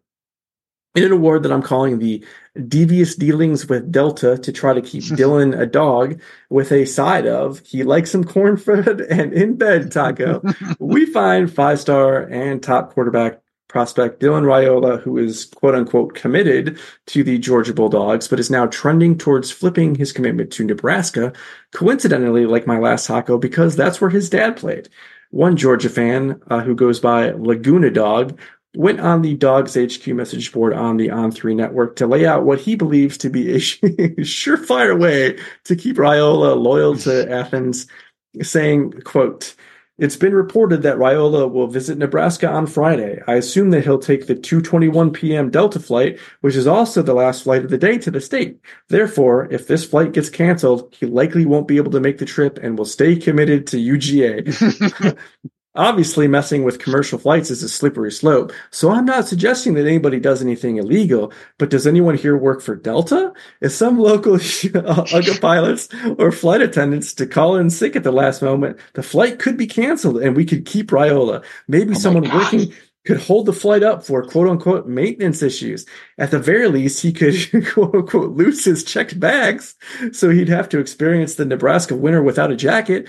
I'm just spitballing ideas, but if anyone has anything else, those would also be appreciated, end quote. So that's on the one end of the extreme, still holding out hope that a singular missed flight would mean that he wouldn't just hop on the next flight the next day to still commit to Nebraska. Now, here's the other side from poster Dogs247 that seems to understand that he's probably gone, and now they're just trying to rationalize it, saying, quote, "I've been to Nebraska. People are very nice there. It's cold and not much to do outside of college sports and farming. The women are also large. Maybe Raiola likes big girls? Not fat, but farm-fed strong women like Game of Thrones character Brienne of Tarth." Wow. There's a reason Nebraska had great offensive linemen in the 80s and 90s. Athens can't provide him that. Outside of maybe Wisconsin, no other school can, end quote. Yep. No other possible reason that he'd want to go elsewhere than Georgia. Familial ties, playing time. It definitely has to be because he likes big butts and he cannot lie. I'm just thankful that the Georgia faithful have turned their attention to focusing on trying to commit domestic terrorism and kink-shaming a teenager rather than complaining that the committee screwed them out of a playoff spot over an undefeated Florida State who actually had an argument about being screwed, and for that we are thankful. Here are some Evil Mark Show tacos with Wrigley's paw of approval to offer to the Georgia fans for taking action and not just sitting back and let it happen. Also, a platter for Dylan Raiola to share with the portly princesses of potential new stomping ground, Nebraska. Enjoy. Man, shots fired on Brienne of Tarth, man. Jeez. Shame. Shame. Terrible take. Just wow. Just and I'm conscious of what I've said about Kelly Clarkson in the past. I'm just wow. That's a little mean spirited. I can't say. Don't forget Kate Upton. Oh yeah. Oh my gosh. How could I forget that? Oh yeah. The fat friend. Oh yeah. I remember that. Great. Geez. Yeah, I had forgotten all about that. No, that's That's some What are reason. friends for, Mark? To bring up the old memories. Yeah, no kidding. In Georgia, like, you know, it doesn't surprise me that Georgia would be like that. I mean, this is a team that basically terrorizes the streets of Athens, right? I mean, they have like more license penalties than anybody else. They have more drunk drivers than anyone else. It only They assumes also that bark at children. So I mean, the fan base is nuts. They paint themselves white. It's just they're not jobs. Why are you white? Why are you white? Which, if you believe r/conspiracy, everyone will be asked shortly. Let me get to my last talk. The playoffs make teams, players, and most of all fans crazy. The FSU hordes are all over social media and Reddit College Football with their tinfoil hats, anti-Husker people trying to ground Delta flights, and teams mercilessly giving another teams hard times. But booing rival cheer teams? What?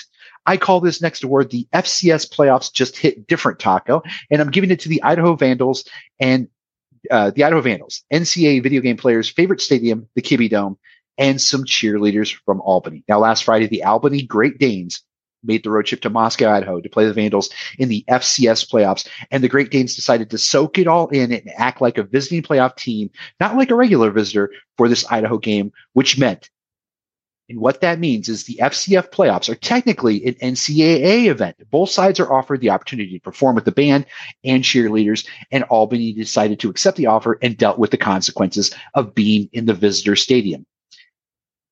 Good or bad, they decided to perform, and it went bad. After packing their bags and flying 4 hours west from upstate New York to Moscow, Idaho, the team was wiped, but the cheerleaders were ready to give the performance of a lifetime in the FCF's playoffs. But Idaho Vandals fans weren't having any of it. They mercilessly brought out the boo birds, booed the Albany cheerleaders. Here is some sound from this event where they're booing the cheerleaders.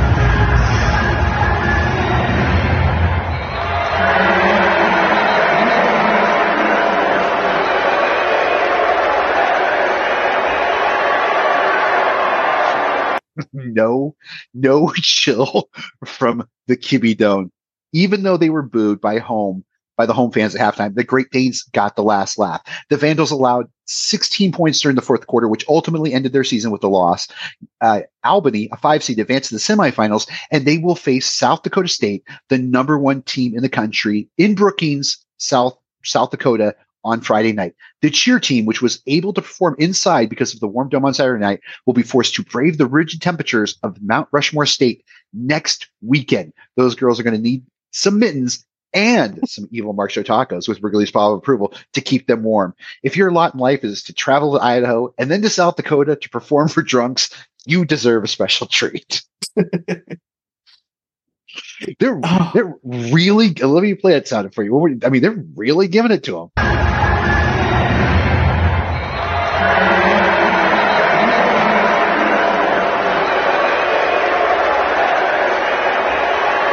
You're someone who's rooted for the Philadelphia Eagles. Try to justify this action for me.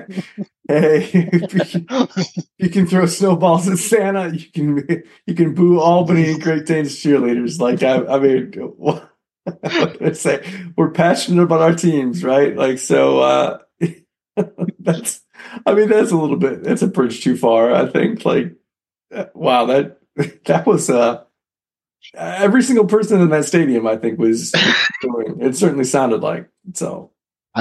It's not like I watched the video very closely. Because I was worried about this club. I've been to Moscow, Idaho, and it's very let's just say like Jared's idea of the whole like everyone should be able to say the N-word, like that would gain a lot of traction up there in that part of Idaho. It's a very, very, very, very angry white kind of crowd. So I was like, maybe Albany has got a very diverse dance crew. No, nothing. It's just the fact that they're the visitors.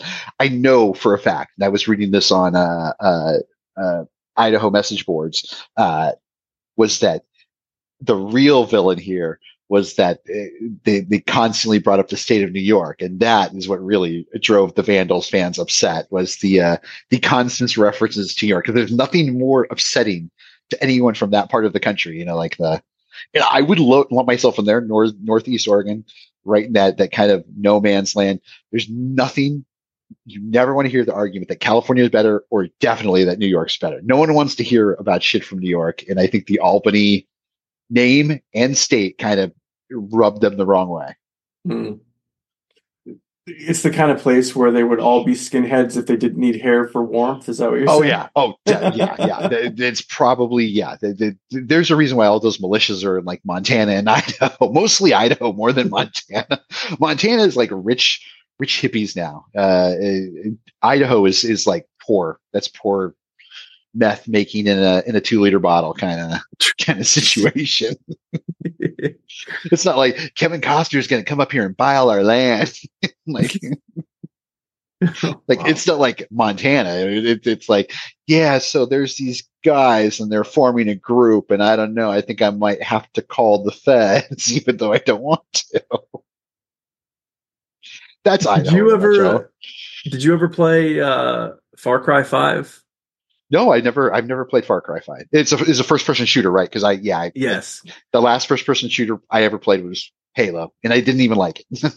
Oh, okay. Well, probably not your game, but I mean, it's a gorgeous, beautiful game, and it takes place in Montana. And the whole thing is that there's a cult that kind of it comes in and has taken over essentially this whole huge swath of land. And there was a town that they've kind of that these cultists have kind of like run everybody out. And so you play as like this, this county sheriff or whatever that kind of comes in there to take whatever means necessary to kind of oust this cult and this cult leader. And that's just a phenomenal game. I mean, the Far Cry series is really cool, and Far Cry 5 is a lot of fun.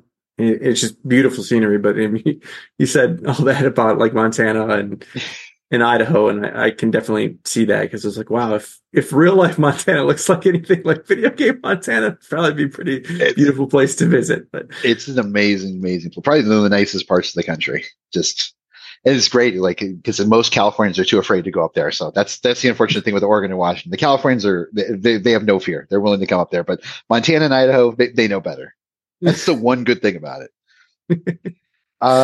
That was Taco Thursday, our version of a weekly award show where the winners receive the tastiest award anyone can get, a taco. Congrats to all our winners. Now let's do some cheap plugs. And I like these plugs because I don't have to read them. Yes, today's episode is brought to you by Shiba Inu. Shiba Inu token is the most exciting cryptocurrency in the world. Way back in 2021, Shiba Inu became the most popular crypto, surpassing Dogecoin and Bitcoin on CoinMarketCap.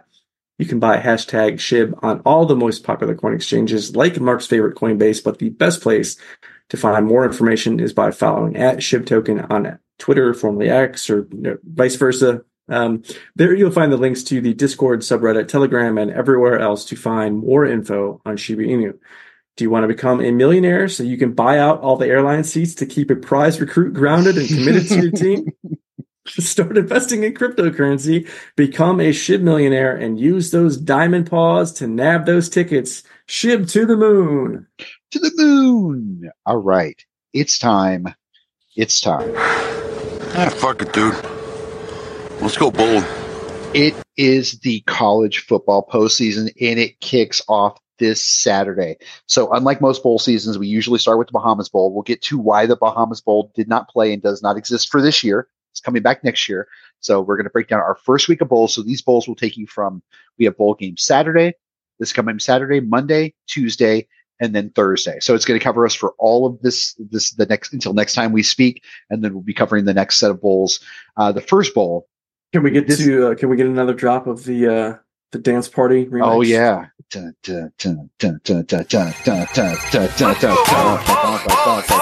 aren't the droids you're looking for. These aren't the droids. These aren't the DJ Hammy Ham up in the mix. I love. You ever hear that? See, I'm not familiar with EDM. I was in Colorado with my celly the first time.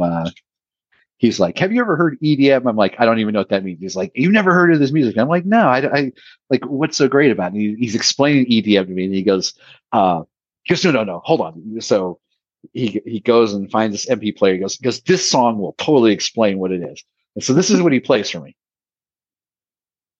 And this is why I think every time I'm like, think of EDM, I think of this.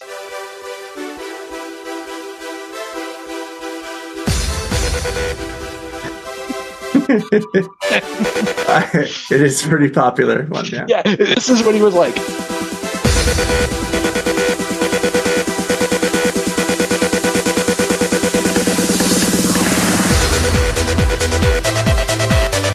I don't know. It never moved me like that. Like unless I was like, if I'm driving, it would stress me out. It seems very anxiety. I know I'm a guy who famously was on your G episode for Grateful Dead and Garbage. There was a Garbage song that was a little too upbeat for me. This one is just too much. Where do you come down on EDM? I mean, mostly no. I mean, I'm of the same generation as you, so I'm not like a club kind of dance mix guy. Some of it's okay. Like, yeah, I wouldn't ever go to like a rave and just like listen to that music, consistently. But I mean, that's fine. Like, I don't hate it. I don't completely abhor it, but there's one actually I think that you'd actually dig quite a bit. It's actually, I'm embarrassed to say I have this one on my phone, but I used it as the unauthorized, of course. I used it as the like the theme song for a video game show that Chris and I used to do like back in the day. And the song is called Crave You by Flight Facilities. I think hold on.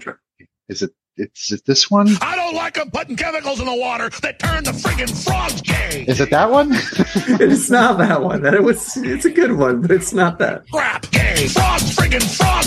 It's not funny. I'm going to say it real slow for you. Gay. Frogs.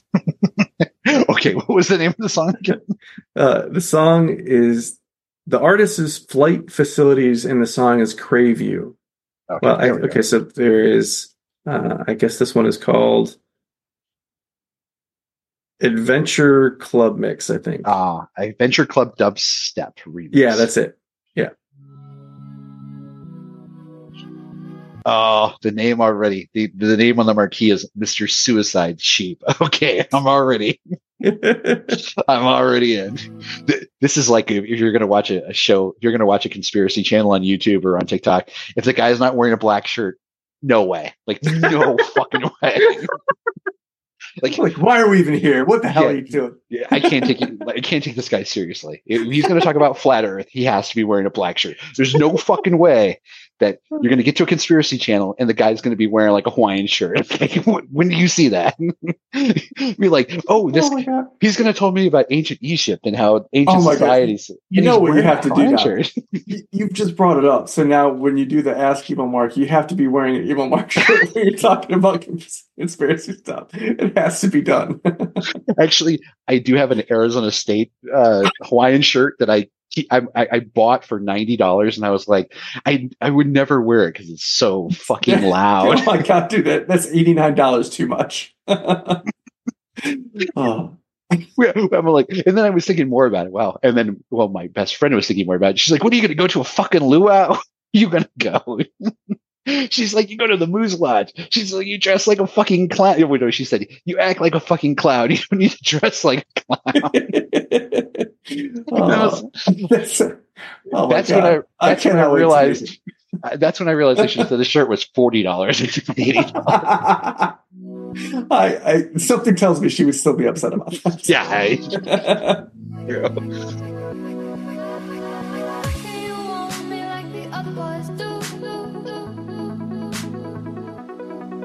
Okay, I did get it. Let me jump ahead.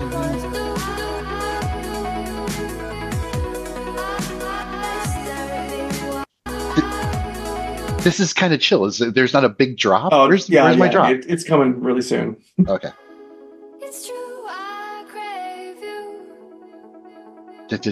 Oh, yeah. Okay.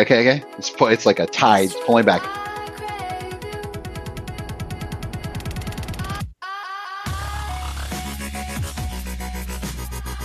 These aren't the droids you're looking for. Oh, no, that one doesn't really fit.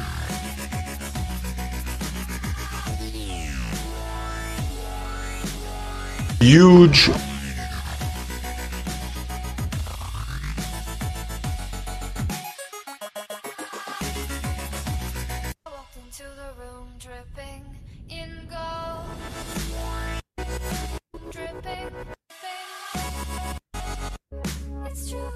You know what they need? They need to put the timestamp on the drop, right? Yeah, definitely. YouTube comments, don't fail me here. Let me see if there's anything good in here. I remember hearing this song on Sheepy's channel so many years ago. Time sure does fly. I was 16 when I first heard this. Now I'm 27. The nostalgic feel makes me cry. I miss my old friends in my teen years. Damn, I miss raving hard as I did back in the day. Time really flies, as people before me told me it would. Reminds me of all the problems I outgrew. Part of me wants to go back so bad. Wow, fucking existential crisis right here in the YouTube comments page. Like, holy shit. And then let me look at the most controversial comment. This is gay shit. So that's the yin and yang of YouTube comments. Whoa, this person's getting all heady. The other person's like, it's something terrible. Wait, but did I get into the first bowl? No, we haven't gotten to Nope. Sidetracked already. I asked you to play the drop, and then we just got into EDM. Jones and EDM, and yeah. Geez, I'm having a hard time remembering the description. So, first bowl is the Myrtle Beach Bowl. Georgia Southern Eagles, who are 6-6, Ohio Bobcats 9-3. This is 9 a.m. Eastern on ESPN. Let me give you a bowl fun fact. Located in beautiful Conway, South Carolina, at Brooks Stadium, this bowl is in its fourth year of existence, and they had a whopping record-setting 12,023 fans in the house for last year's Marshall victory over UConn. What is the appeal of Myrtle Beach, and why do you want it, or why do you want to avoid it? And who killed Tupac? Only Jim Mora Jr. knows for sure. But this one we got kicking off Saturday morning, bright and early. Georgia Southern with the 3.5-point favorite.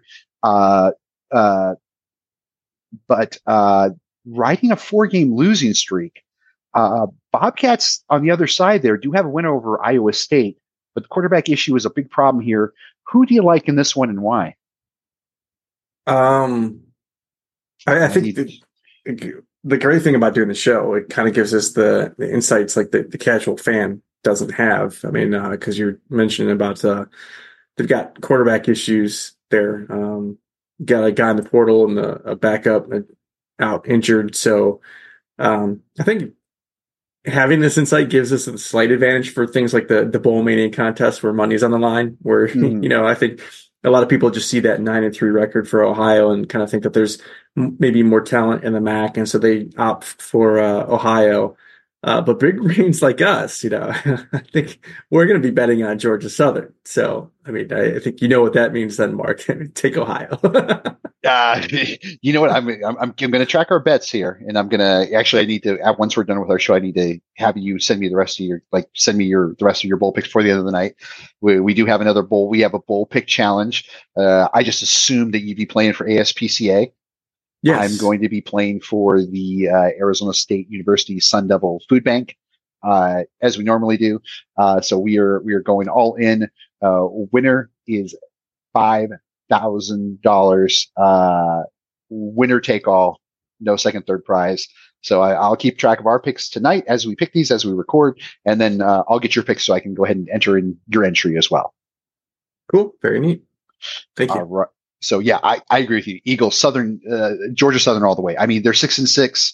The record does kind of indicate the Bobcats should be a better team, not only because of their winning record, because of their conference, but yeah, that not having a quarterback, that's everything. And even the backup is out. So Rourke is in the portal, backup is out. This just feels like an Eagles victory. Georgia Southern by a lot. Mm-hmm. Let me write Eagles down for both of us. Let's go to the Cricket Celebration Bowl. This one is kind of interesting. So this one, technically, it's not in our bowl pick selection, but I wanted to put it on here anyway. It's the Cricket Celebration Bowl. This is it's played at Mercedes-Benz Stadium in Atlanta. Is the de facto national HBCU championship between the MEAC champ and the South WAC champ. This game is oftentimes called the National Championship of Black College Football, and this year it pits the Howard Bison, who are 6-5, versus the Florida A&M Rattlers, 11-1, 12 a.m. East, ESPN.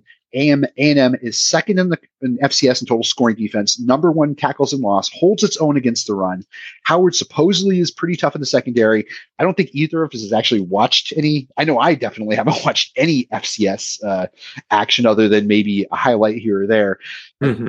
I don't know how well we're to pick. I do know I saw one of the stats here is like Howard has struggled in bowl games before. A&M is the favorite. I'm just going to go chalk here. I'm going to take the Rattlers.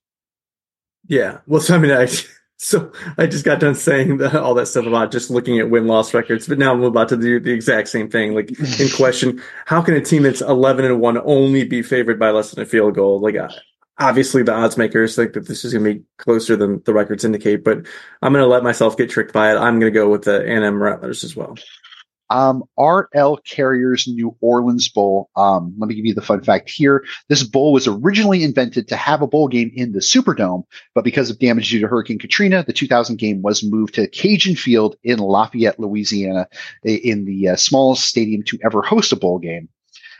This year, it pits Jacksonville State Gamecocks 8-4 versus the Louisiana Raging Cajuns, 12:15 p.m. Eastern on ESPN2. Jacks coming in 8-4.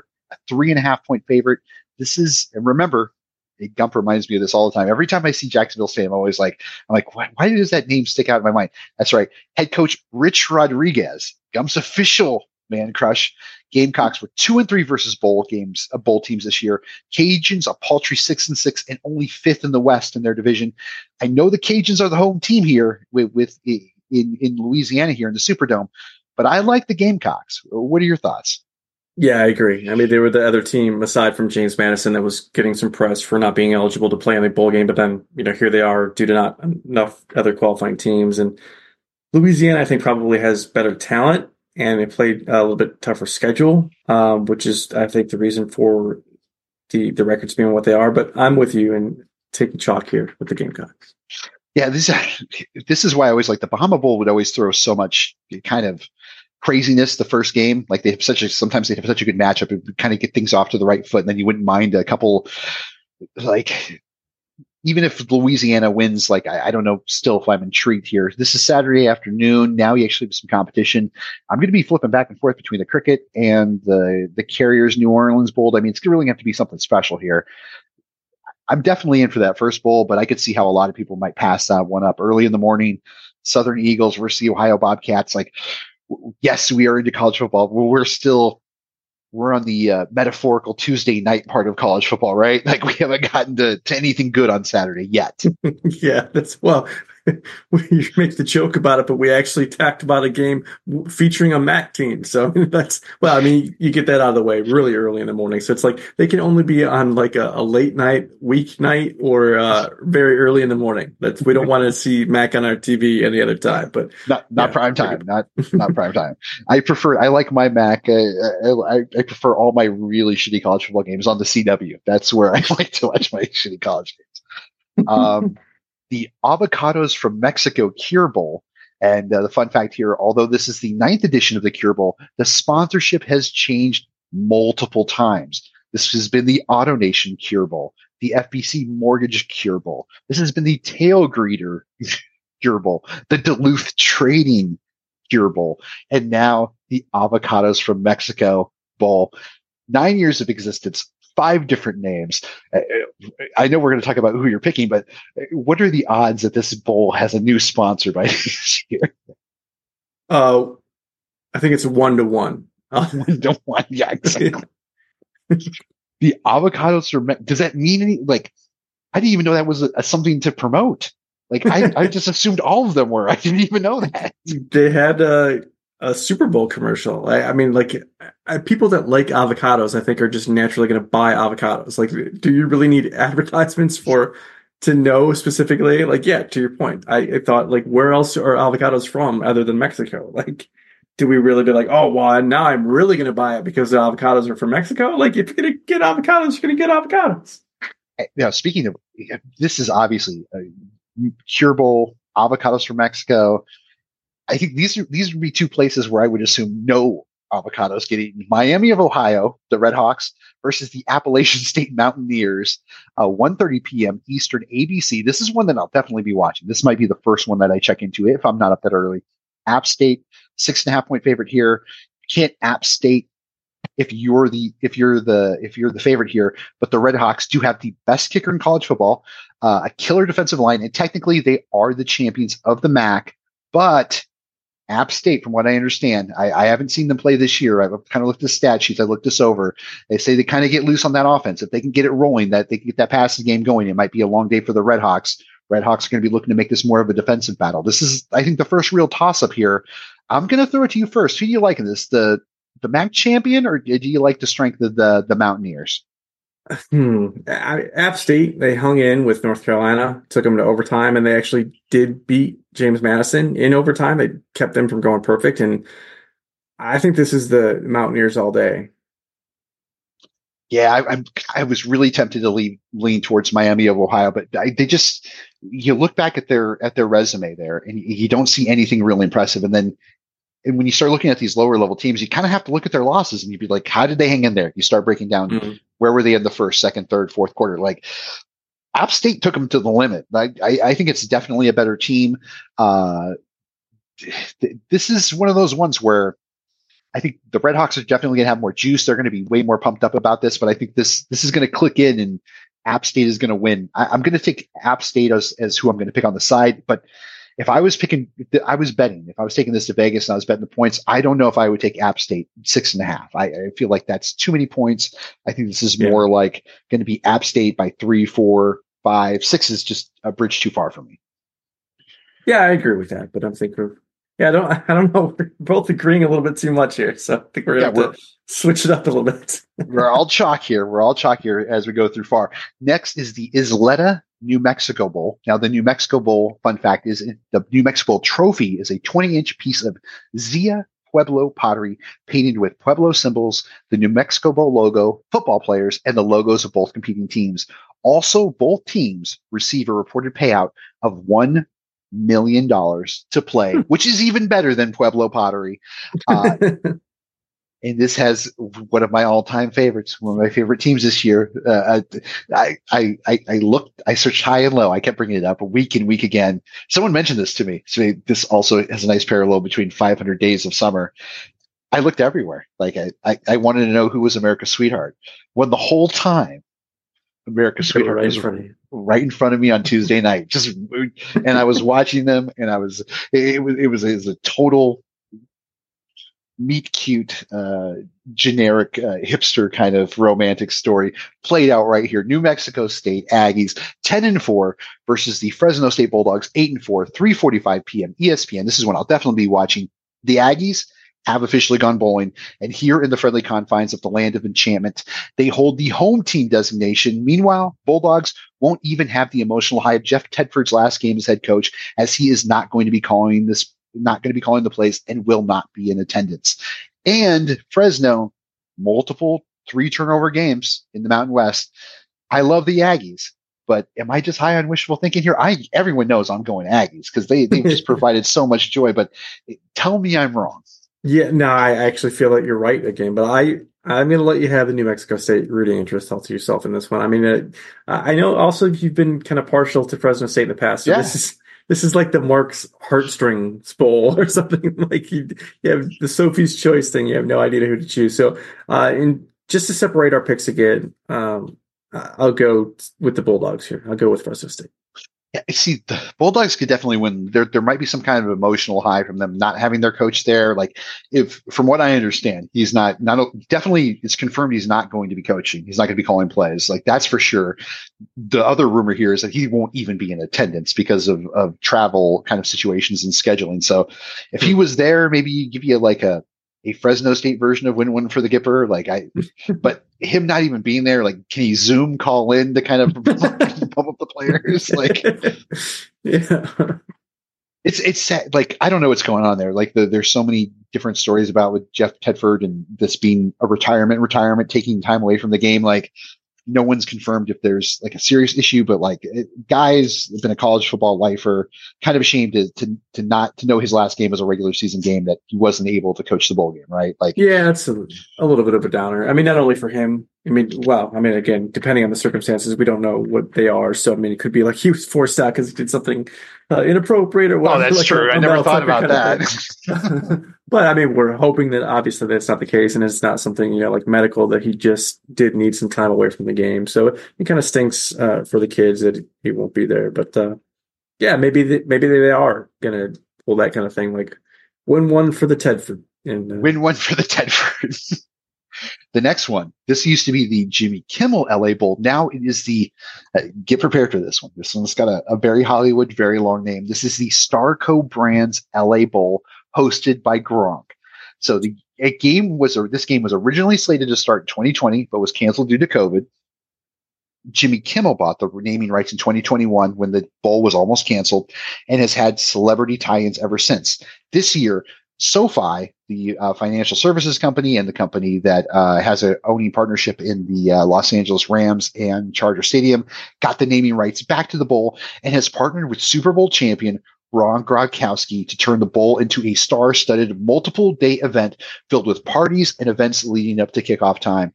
So if you love that EDM from earlier, you can find tons of it leading up to the game. There's events Wednesday night, Thursday night, Friday night, leading up to the bowl game on Saturday. And then afterwards, there is an after party. There's a VIP after party also as well, hosted by Gronkowski. Before we break down the game, bowl being sponsored by Rob Gronkowski. This feels like, what are your initial thoughts on it? And like, by the way, this definitely needs a Big 12 tie-in for next year, right? Like, Big 12 is the conference that has Nelly playing the halftime show. We definitely deserve an LA Bowl tie-in. Yeah, well, I'm just kind of a little upset that it's not the Jimmy Kimmel Bowl anymore, because then we could have heard your story again for the new listeners that weren't around to hear that story. I think. Yeah, let's just go ahead and enlighten them. Let's just assume that this is the Starco Brands Jimmy Kimmel LA Bowl. Jimmy Kimmel LA Bowl. Yeah. Now, this is going to be another time. I'm going to thank you, Eric. Thank you for setting me up. But this will just be another instance of what I learned. You should not call women the C word. It does not benefit your career in any way. All it does is cause trouble. Well, that basically tells the story right there. It was Jimmy Kimmel's sister, right? Yeah. Jimmy Kimmel's sister. And she kept putting me on black nights, African American nights, and I was like, and I was so upset. I was like, but she's like, yeah, well, you're Mexican. You're the ethnics go on black night, and I'm like, but I don't talk about like I don't talk about like tortillas and shit. I'm like, I just do regular stuff. Like, why can't I be on a white night? And she's like, well, you can when you're good enough. And I was like, oh, that's when I was like, that's all it takes. It's like, even for a half breed, all you gotta do is like punch at it a little bit in real life. then all of a sudden I might as well be wearing a shirt that says La Raza. I'm like, oh, how dare you, you white motherfucker. Before all that, I could literally care less. Before that, the shirt over the La Raza shirt is the Build the Wall shirt. Like, I literally could care less. Wow! But the moment some white girl comes picking, I'm like, fuck you, devil. I'll get all Ice Cube. I'll be like, you she bitch, you cave bitch. Like, yeah. So, long story short, I should not use the C word to describe a woman. I think that's what I've learned. And it seems I keep learning this year after year after year. Remedial classes for the C word. Yeah, that's what we need in a master class. Someone needs to put that master class together. What not to say to women. I feel like I don't know if I could deliver that master class, but I feel like I could definitely be one of the featured speakers. It's like on a 4-person panel, I could definitely be like the Paul Lind of that. Like, I'm just there to throw in one joke and maybe say one profound thing, and other, not the homosexual thing, but and maybe, who knows? But I could definitely be the Paul Lind. I come in there, you throw it to me. We're really getting old timey. Talk about the man who came into classic cinema. Now we're talking to Paul Lind, classic TV. I know, you throw it to me, I'm going to make you a joke. American Dad, dude, that's Paul Lind. is Roger, by the way. I did not know that. No, I mean, I don't know that. I know it. Like, I just believe it. I know it. I just feel it. But let me get to this game because this is actually a good one I will definitely be watching, not just because of the Gronkowski tie-in. UCLA Bruins 7-5, Boise State Broncos 8-5, 5:30 p.m. on ABC, national game of the week in prime time. Chip Kelly team in the LA Bowl. Oh my gosh. Poor UCLA fan. I remember when I first started the show, UCLA got out to a hot run. I was like, is UCLA for real?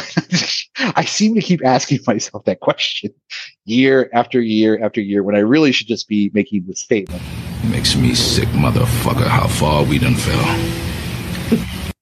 Kelly sports a 2-3 record in bowl games, and UCLA has lost 3 straight bowl games. If you look back at further in time, they've lost 5 of their last 7, 13 of their last 19. Bruins are favored by 3.5, so I guess that is something. Now, new Boise head coach Spencer Danielson did take over here on the other side. He went 3-0, led the team to a Mountain West title. Maybe the Broncos got some juice coming into this game. UCLA has totally underperformed, definitely been hit by the transfer portal. All of this spells doom. The true Scott Steiner math spells doom for the UCLA Bruins at Sacrifice. I got the Broncos. Oh, really? Wow. Okay. Because I know that you're a Chip Kelly apologist. I'm number one Chip Kelly. No, I probably believe in Chip Kelly more than Chip Kelly believes in Chip Kelly. I think that's pretty fair to say at this point. Yeah, I thought you would take that line and run with it. I mean, but they have lost Dante Moore, which we did talk about. So, I mean, some other big pieces, they've got less to play for because I think that if they didn't fire Kelly already, they're probably going to keep him. So it's not like he has to win this to, kind of keep his position. So, but on the other side, I think this would be a pretty big feather in Boise's cap. I mean, like beating UCLA in a bowl, like even if the Bruins are in a down year, I think it's still going to be viewed pretty favorably in Boise. So I think the Broncos get it done. Oh, let me write you down for Broncos as well. Yeah, I mean, I love Chip Kelly, but man, that team is just falling to pieces. If anything, I don't want him at that bowl game, not because I think he'll hurt the team, but just because they need to be out on the recruiting trail and like raising NIL money because they're going to go to the Big Ten and they're going to be, they might get blown out by Indiana or Rutgers or wow. Illinois. Like that's it might when get you ugly can really for them. play that soundbite then. That's holy cow. Any thoughts about Gronk being involved? I mean, this is just another sideline. Like, are we going to have a new name for this next year? Or will this catch on? Will this be the Celebrity Bowl?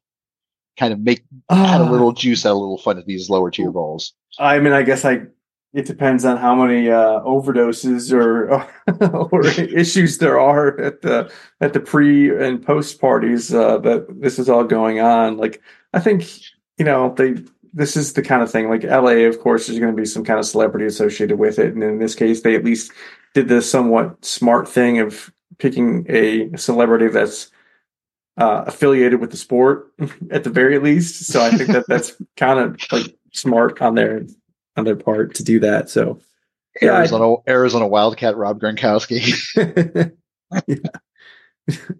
So only went there because of the swimming pools, right? Mm-hmm. Like, yeah, because he went to a pool party, and he realized how awesome Tucson was. That's all it took. So someone brought him to the one nice pool in Tucson. He was like, "This is unbelievable. I'm going to spend the next 3 years here." In an offense that didn't throw tight end the football. Yeah, and he still made a career out of it. Like, holy shit. That's the detail. That's the real kicker in that detail about Gronk and the pool party. Because, yeah, okay, a lot of guys probably got lured by pool parties or stuff that happens at pool parties. Not shocking. But the fact that him, a pass catching tight end, signed at U of A to be a blocking tight is unbelievable. But getting back to the Pac-12, another game that includes a Pac-12 a team, the Radiance Technologies Independence Bowl. Now, this bowl is the granddaddy of the first week of bowls. This bowl dates all the way back to December 13th, 1976. But the most famous Independence Bowl was the one I played the clip of at the top, the legendary Snow Bowl between Texas A&M and Mississippi State, when a freak snowstorm hit Shreveport, Louisiana, literally hours before the game, and they're literally playing in a foot of snow. Mississippi State rallied and won in the snow in overtime with that blocked 2-point conversion. Probably the greatest Independence Bowl of all time. Probably won't be bested by this one, with the California Golden Bears at 6-6 and the Texas Red Raiders also 6-6, 7:15 East on ESPN. So you can watch it. This is like Pac-12 After Dark if you're longing for that. This is like this is, oh gosh, I can't even think what's the comp to this. What were those terrible Up All Night USA movies? This is like that. Yeah. It's smutty. It's gross. You should not be awake and watching it. But here you are watching the Cal Golden Bears and the Red Raiders mix it up. And I'm just glad that at least one of my dark horse college football playoff teams actually made it to a bowl. Now, it's not much of a bowl, but because we are here in lovely Shreveport, Louisiana, but Tech is the favorite here by 3. It's not saying much. I know Texas Tech has also been hit by the portal, but Cal probably shouldn't even be here. I'm shocked that when I look at that schedule and I look at the Golden Bears, I'm like, man, they wrung 6 wins out of this. It's kind of impressive. I mean, I don't know if you want to hire that coach, but pretty impressive considering the talent and all the disarray that's been going on there. But what are your thoughts on this one?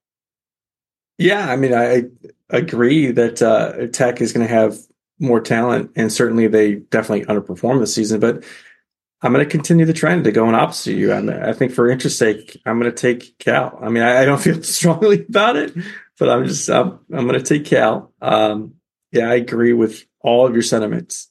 So, yeah, see, I'm so tempted to take Cal, but I was the one who said Texas Tech was going to find a way to win the Big 12 title. I was way wrong there.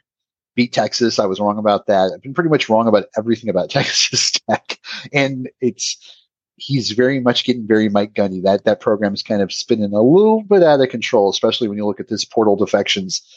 I'm going to stick with the Red Raiders in here because I've ridden them all year long. But yeah, no one should ever be put in this position. But to say this, but the California Bears kind of worry me as a football team. And no one should live in a world where you're afraid of the California Golden Bears. Well, I mean, that was us last year. So I see where you're coming from. I was going to let that one lie and just have that be the thing that was unsaid, but all right. Yeah, I'm always going to point it out. I think we'll be bringing something up another time in a couple of bowls from now. We're going to mention something else again. Ooh, right. Now we have the famous Toastery Bowl. Now, this was formerly known as the Bahamas Bowl. So the story here is that this bowl is the Bahamas Bowl. But due to the renovations at Thomas Robins Stadium in the Bahamas, the game will not be played this year and will return in 2024. Also, they swapped the dates with the Myrtle Beach Bowl, so this one is actually showing up later than it normally is. Now, the real question is, what is Famous Toastery? Now, Famous Toastery is a chain restaurant, a chain of breakfast, lunch, and brunch restaurants. So you can go get your mimosa on and get shit-faced with your girls in South Carolina, North Carolina, and they have locations all the way up near D.C. and in Maryland. That's Famous Toastery is the name of the restaurant. I kind of looked at the menu. The bowl games entices me more than the menu does. I mean, that's the thing. It's like at face value, like breakfast food is just, it seems like it should be so simple and it seems like anybody could do it. And this is like, yeah, how is there not, how are there specialty restaurants for this? Because it's breakfast food. But I mean, you'd be surprised at how many people do fuck it up. Like how the eggs are just bad. Like they just don't do breakfast food right. So I've never been to a Famous Toastery. I didn't know what they were until you just told me. So, but I'd be interested to check it out. I love that. I prefer the Bahamas Bowl. I just love that it was the first bowl out the gate. They played it early. It was always played during the week. Kind of got me in the Christmas spirit because I'm like, we're fully in bowl season now. I'm getting ready for the playoffs. But I don't like where this one got moved back on the calendar. It got lost in the mix here, and you have a weird sponsor. It's just that was always cool for the kids too. That they actually.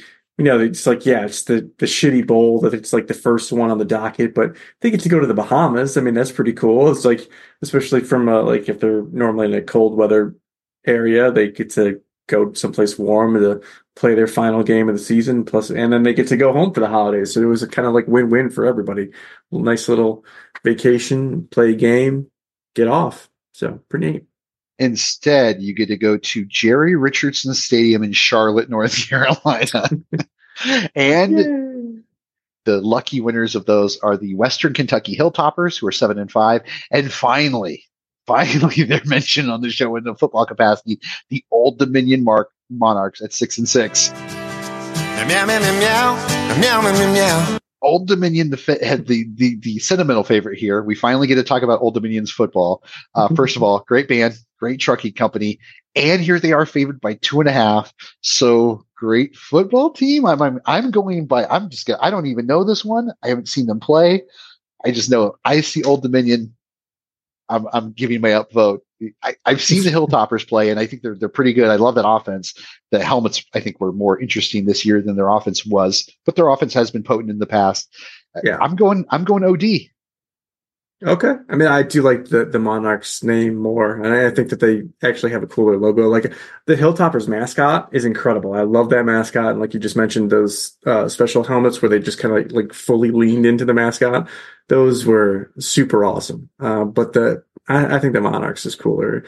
The game, though, I mean, you're going to go with ODU. I'll go with Western Kentucky. I mean, like you just mentioned, I feel like we're always kind of hearing about what their offense can do, and I think that trend continues here. I'll go with Western Kentucky. Who has the cooler nickname? Is Hilltoppers has got to be definitely versus the Monarchs. I think Hilltoppers wins over Monarchs, but just in these teams so far that are playing, I mean, Hilltoppers is probably the coolest one. I mean, I know we're going to get to Syracuse, or Orangeman is kind of cool. Thundering Herd is definitely cool. Roadrunners is lame. Like Red Raiders is cool, but reminds me too much of the Raiders. I mean, of all the teams that are scheduled in this first week of bowls, I think Hilltoppers is like the most unique and most cool. Maybe Mountaineers is kind of cooler. Yeah, well, I like Monarchs. I think and I like the lion, like wearing the crown. I think that's pretty cool.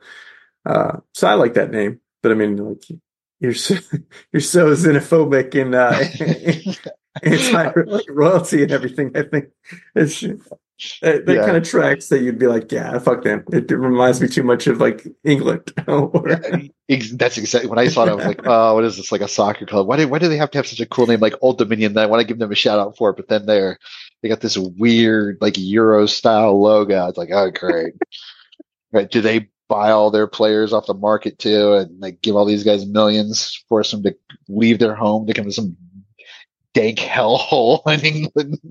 Hey, well, you're trying to take a shot at soccer, aka football, but with the NIL, that's exactly what all these. Oh, that's true. That's what college football is becoming. They are paying millions to get people to come from all over to go to their school as mercenaries. It's not about the love. So, a lot more in common than you think, buddy. That is a very, very good point. I never really thought about that. I mean, literally, the Ducks are. I'm sure if like these people could choose between Los Angeles and Eugene, I'm sure no one was kind of like, oh, I want to go to Eugene. I can't wait to see 250 days of rain a year. Like, yeah, no, I don't want to go to Los Angeles and get money and live a cool. Yeah, no. I want to go to Eugene, Oregon, and go to the one White Castle and wait in line with 25 other people. All right, so you're going Hilltoppers. I'm going Monarchs. Let's get to that was Monday. So Monday gets its own bowl. You have the famous Toastery Bowl. They're going up against Monday Night Football. This is a weird weekend because all these lower tier bowls here on Saturday and Monday, they are going up against the NFL. The NFL has 3 games on Saturday. There's a triple header on Saturday. They have a full slate of games on Sunday. There are literally no teams on bye. They're spread across the calendar from Thursday night, from when the bowl season starts, to Saturday, to Sunday, to Monday. So if you're a college football fan, you're offered any of these, if you're interested in bowl action early on, you probably have a better NFL option. Like, is there any concern here in your mind about the NFL kind of, if anything, it makes this kind of unviable if the NFL is willing to spread out its products so much that these bowls can't get any attention? This is kind of like their time. Isn't it kind of unfair of the NFL to hoard the calendar at this moment in time? I'm not the right person to ask because I've been very vocal about that too. Like I always just prefer the college game. Like I'm not gonna sit down and watch a regular season ass like freaking Thursday night like NFL game. Like I can't be bothered with that. There's too much. Like I would much rather enjoy a college football, bowl game than a regular season NFL game. It's just so fucking boring. Like I can't. Like I mean, like once you get to the playoff, it's kind of like baseball. We talk about like not a lot of people are like huge fans of regular season baseball games, but once you get to baseball playoffs, that's much watched television, right? And the same kind of thing with like the NFL playoffs. All right, once you get in the playoffs and all these things start to shake out, you have more stakes. It's just like that's another thing that I love so much about college football. It's like 1 or 2 losses and you're completely screwed. Or if you're Florida State, you can go undefeated and still not get a playoff berth. In the NFL, if you're 8-8, you're probably a playoff team, and that's just like there's no stakes. I hate that. You're always hanging around. Yeah, if you're 8-8, you're like, damn, you're like, oh, you're on the come up. You're going to be playing in that last week, and everyone's going to be paying attention to you. I kind of agree with you here because like those, it's not as bad. NFL regular season isn't as bad as say like the NBA regular season. Like the regular NBA season, like it might as well be like what's on Lifetime right now. Like you don't know, I don't know, no one gives a flying fuck. That's the NBA regular season. And if I told you, Eric, there's a movie on Lifetime right now that has a female protagonist and has a hot love interest, and it's kind of Christmas adjacent. How shocked would you be? You'd be like, yeah, of course. Yeah. Not at all. Yeah, I mean, it's no Hallmark movie, but I mean, it's I'm close. That's what the NBA regular season is like. Draymond Green did something terrible. Yeah, okay. Like it's the whole NBA regular season can all be distilled down to like a TikTok, like 2 minutes of action. That's all I need to know. That's it. Breaking news, though, for James Harden Exquisite Beard, if he hasn't already heard by the time he's listening to the show, Draymond Green suspended indefinitely for that. Wow. For that yeah.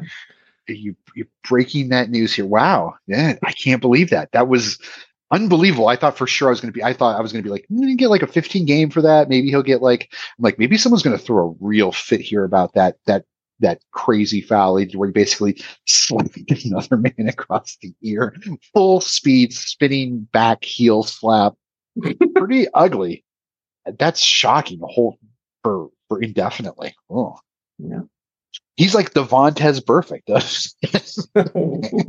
Deep cut. Nice. Ooh, ASU guy, number 1 in innovation. All right. Scooters Coffee Frisco Bowl. This was the old DXL Bowl. This turned to the Tropical Smoothie Cafe Bowl. It turned this is the one we said was their commercial was basically about prostitution. Oh, right? Yes. Yeah, that right. Scooters Coffee. That's right.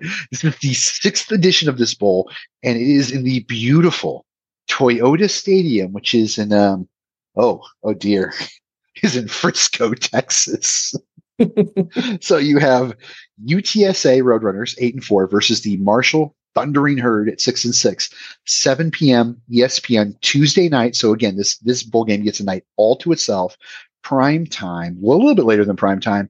Meep Meep is favored by a whopping, this is the most of any of these week 1 bowl games, 12.5 points. And the money has been flooding in, has driven this thing up from 10 points to 10-5 to 11 to 11-5 to 12 to 12-5. And now is even going to go higher.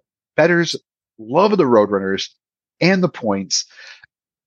I'm trying to think how the Herd can keep it close. I kind of looked at their schedule and just like Cal, I'm shocked they even found their way to 6 wins. It's kind of an oddity. Yeah, I feel like I got to stump for Marshall. I mean, even though that was last year, it wasn't this season. But it's going to be a while for Notre Dame Nation to live that one down, losing to Marshall. So them winning games like this one, especially if they're a huge underdog against a better team, I think that's going to actually go pretty far for erasing that stigma. So go Thundering Herd. Let's go Herd. Yeah. All right, Marshall. Oh man, Marshall. And then we Marshall. If only, what they need to do is they need to get Matthew McConaughey to do the hype video for them. Then they would easily win this game. I don't even know where Frisco is in Texas. Gosh, it's got to be one of those. I wonder if it's one of those like depressing panhandle ones, or if it's one of those depressing ones that's near the south, or if it's one of those depressing ones that's in the middle, or if it's one of that depressing one that's near Mexico. I wonder which Texas kind of town it is. Or the worst Texas town is when it's located in Oklahoma. That's really gross. Wow. That's the worst kind of Texas town, is when you got to go to Oklahoma to go to it. I think that they agree. And we get to our final bowl, which is on Thursday. And so we'll be talking. Oh, sorry. Wait, are you going UTSA in that one? Yeah, I'm going Roadrunners. Okay. I like Roadrunners. I don't know if I was gambling on the spread. I don't know if I would like all those points. Seems pretty crazy to keep going up and up and up. That I don't like. I don't like all those points. I think it is going to be close. I would probably take the herd if I was taking the points, because especially if it balloons to like 13 points. I'm hoping they're playing at the end, but this could easily, if someone gets a nice 14-point lead, this could easily turn into exhibition stinkfest.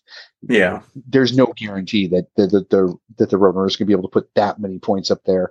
But just as far as picking sides, I am going to go meet. I'm going Roadrunners in this one. Okay. Roofclaim.com Boca Raton Bowl. The fun fact here is each participant wins, beyond just a great trip to Boca, $900,000 in cool cash. And so each of them gets $900,000, but the winner also gets the Howard Schnellenberger Championship Trophy, named after legendary FAU head coach from 2001 to 2011, Howard Schnellenberger. I had no idea who Schnellenberger was, but I didn't know he had a trophy named after him. I read that. I was like, this doesn't sound right. It's a real coach. If you this say is so. A real trophy. That sounds like an AI generated fake name to me. Like, that does not sound like the name of a human being that's lived. That era of the Big Ten, Woody Hayes, Howard Schnellenberger, like that sounds like from that era. Like Frank Kush was out west, Bo Schembechler, like he's very, very. Wait, can you say Polak? Or is there a nicer way to say Polak? This is very Polak name.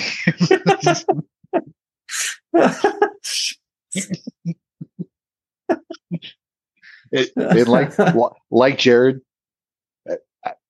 I don't believe in self-censoring. If I'm gonna say Polak, I'm gonna go Polak. Especially when I'm rapping along to a song and I hear the word Polak, I'm like, no, I have to. Because it happens so frequently. Yeah, I got to lean into it. In fact, I might roll down the window of my car just a little bit. Let them know. You know what? I mean, a Polish joke's terrible, but like, in all honesty, like. They have like the 23andMe where you send in and you can find out exactly what percentage, of whatever you are. Yeah. I've always been worried that like if I send it in, I'll find out the white part of me is Polish or something like that. So I'm like really dirty Eastern European, like Czechoslovakian, and I'll be like, oh no. Or like Turkish, that would be the worst. Yeah. Those things are dangerous. A buddy of mine that I worked with, he like his entire identity was about being Native American. Like he grew up believing that he was like this, very huge percentage of Native American. Got a bunch of tattoos, kind of like, signifying. Oh, no. Yes. No. Took 23andMe test or one of those, equivalent kind of like DNA thing. Turns out he's not a speck, not an ounce, not a smidge Native American. Not at all. No. So he's like, his entire worldview was just shattered. He's like, well, don't I feel like an asshole? So yeah, I'm kind of petrified because I kind of feel the same way. Kind of petrified to do the same thing. Thinking that I'm like, that I grew up thinking that I was like predominantly Irish, and in fact, like you're like 1%. I'm like, yeah. Yeah, I would be a little worried too. Like, what if and I know I'd buy in. Like, if I got my test results back and they're like, you're like 49% Jewish, I'd be like, all right, I'm fully in. Like, I'm down. Like, let's do the thing. Like, I know you usually can't do a bar mitzvah after 13, but like, let's catch up right now. Like, I'm reading the Torah. I'm fully in. Like, if I get some good news or something that's easily accessible, maybe not so much right now. Like, now seems like a dangerous time. Like, I'll read my results that I'm Jewish, and I'll probably hold on to them for a couple of years here. Like, fair. Who am I kidding, Eric? When is there ever a safe time for them? That's also true. Maybe I'll just take that, put that in an envelope, and be like, yes, hand me a Guinness, please. Everyone likes them. Well, yeah. Who doesn't like? Everyone likes them, right? For the most part. I mean, other than their spouses, and the people they torment, and the Scottish and the English definitely don't like them. Yes. I feel like for anybody who doesn't like the Irish, I feel like if we sacrifice U2, like we turn over U2 to Hamas, like maybe we forgive a lot of stuff, right? Yeah, like this is for putting that fucking album on our iPhone. Yeah, exactly. They're like, is this a political statement? Are you trading for prisoners? No. This is punishment. This is revenge for a terrible, terrible album. That was on my iPod. They know what they did. They know what they did. Potato eating bastards. All right. Well, speaking of potato eating bastards, the roofclaim.com Boca Raton Bowl, South Florida Bulls, who are 6-6 versus the Syracuse Orangemen, also 6-6, 6 p.m. ESPN. This game will actually be on while we are recording. This is another ho-hum bowl that is avoidable by college football casuals, but bettors, gamblers in Vegas and offshore are loving this game. This game has the most action of all the bowl games in week one, and bettors love Syracuse in this one against the Bulls. Both teams are 6-6. I've kind of looked at the stats here. I'm trying to figure out what bettors love so much about it. I can't see any discernible edge here. On 3, college football news, both are strong advocates for a Dino Barberless Orangeman. You'll hear them talk about addition by subtraction, that they like the interim coach. They point out that this is a team that beat Navy, Florida A&M, kept up with UTSA for about 2 quarters. Are the Bulls being slept on here? What do you make of this game? This is a really obscure one. It's kind of hard. It's kind of amazing that this one is drawing all the action when it's so damn obscure.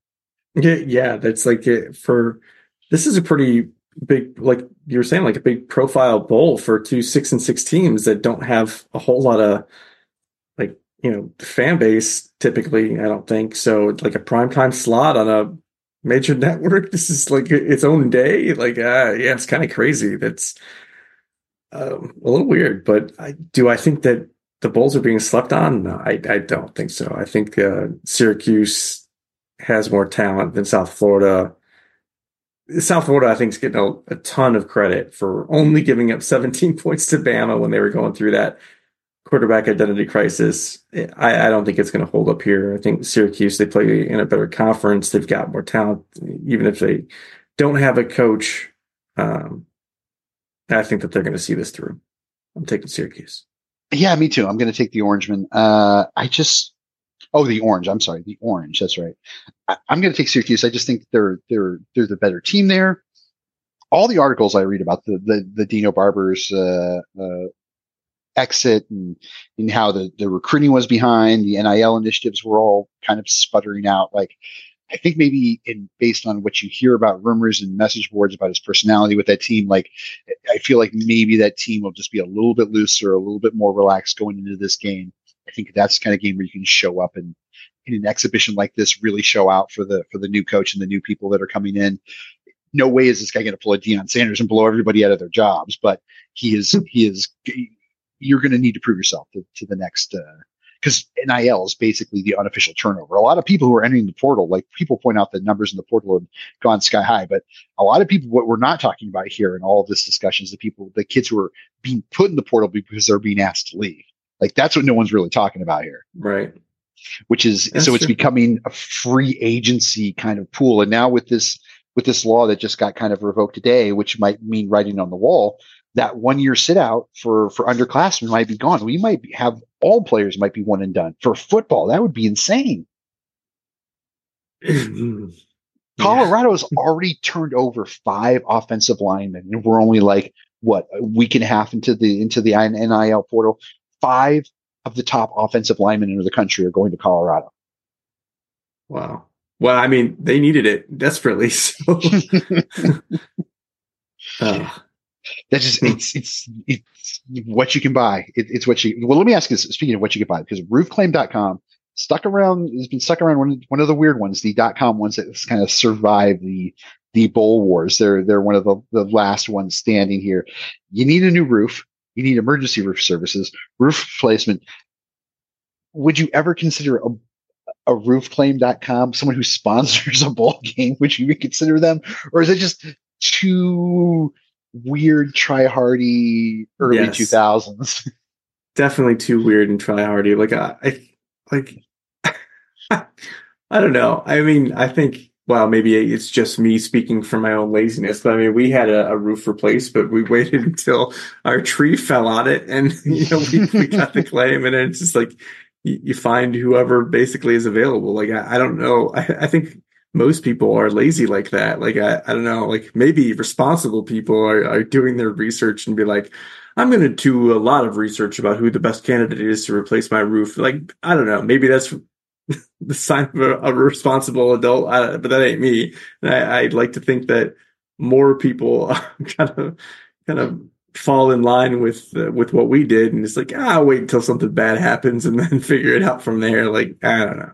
Oh, I see I'm looking at their website now. I'm inspecting their website. Yeah. So what they're really doing here is they're collecting your information and they're reselling it to local roofers.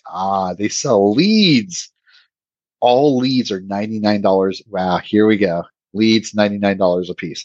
That's roofclaim.com. Well, I guess we can add them to the list. And yet they've got enough bowl and capital to be, or money and capital to be sponsoring a bowl. That's a bowl that actually has a little bit of bona fides. This is a bowl game that, actually, I'm sorry, I got confused with the other one. This one has no bona fides. This one has only existed since 2015. Payouts $900,000 per team. Not bad. All these bowl games that we've gone over today this week, they're all about in the neighborhood of $1 million. I don't think there's anyone that the Independence Bowl is the only one that's really, really kind of.